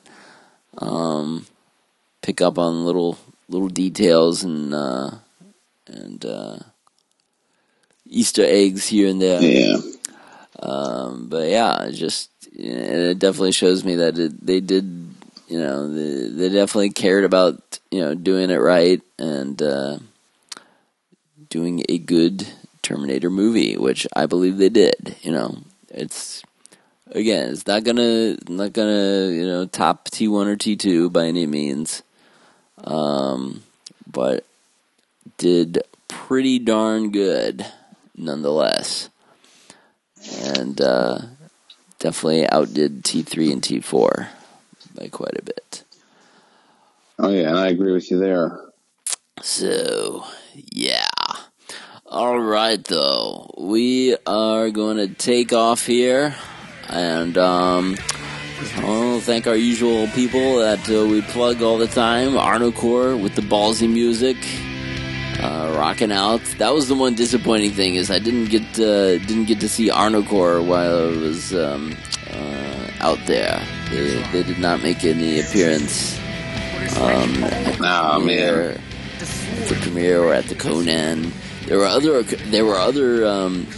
Arnold bands at the Conan screening, including Schwarzenegger, and because I asked them about Arno Core while I was there. I was like, "So you guys like mortal enemies with Arno Core?" And they're like, "No, we love Arno Core. They're great." And so those cool. two groups get along. I think it's the other one. The other one that's more like the death metal band is that's the one that we don't really like. But it's not Rage Against the Machine. Not Rage Against the Machine, no. But anyway, that was cool. But we didn't get to see Arno Core there. Hopefully, I'm sure the schedule just didn't work out. I think they were trying to play at the after party at some point or something like that. That would have been cool. But it was not meant to be. That their fate was not what they made there. But no, they're doing great touring around. Check out Arno Core's tunes on arnocore.com. It's ARNOCORPS.com. And to get that good ballsy tunes. And then Daniel Marshall for the cigars. I did get to see Daniel Marshall there. He was cool. He was hanging out at with Arnold at our after party. Awesome guy, awesome cigars. Smoked them. It's the perfect time with the new Terminator in theaters to light up a stogie with some friends when you. Either before or after you go see it, do it like that. So great. That will wrap up this episode of Arnold Radio News. We hope that you like it and you, leave reviews on iTunes for us because that, helps us get more exposure, get more people listening, and, get up the iTunes rankings and all that, all those kinds of things. So yes, let us know, if you got suggestions for the show. You let us know what you think of Terminator Genisys. I would love to hear from more fans, both that loved it and what aspects they loved, and anything you're critical about in the movie. I mean, there are legitimate things that are not perfect about it. They could definitely have done some things better, but so let us know what things you would change about it too. It's always good to to hear, and we can make suggestions for the the creators if they go forward with the next one. So yeah, feedback. Arnold Radio News on Twitter, Arnold Radio News at gmail.com. You give us there. And then we got our own Twitter accounts. Got at Gillinator and what is yours, Brandon? At Crumb Studios. Crumb Studios, yes. KRUM Studios. Yes, that's great. So hit us up on all those places. And all right, so next show, I don't know, we'll do something else. I'm sure there'll be some more Terminator follow-up to go on as we get more feedback on that and the box office figures. And we still got to do a watch through of T2 sometime, so maybe we'll get on that in a little bit. It is the time. Yes, I would love to watch that now after we've seen this. So, all right, so lots more to look forward to, and more interviews and stuff, of course, with Arnold celebrities and stories and tales to be told. All right, so but now, take your toys back to the carpet, and we will see you next time on Arnold Radio News. You are terminated. They didn't bring back Hasta La Vista in this one. That could have been another thing, but... Oh, yeah. Yeah, I guess they'll save it for the next one. Yeah, you gotta hold something back. Yeah. You blew it all. But, got your I'll Be Back and all those things, and Come With Me If You Want to Live. Yeah, Come With Me If You Want to Live. Yeah, that's getting I don't know, that one's getting like, you can probably skip that one next time maybe. The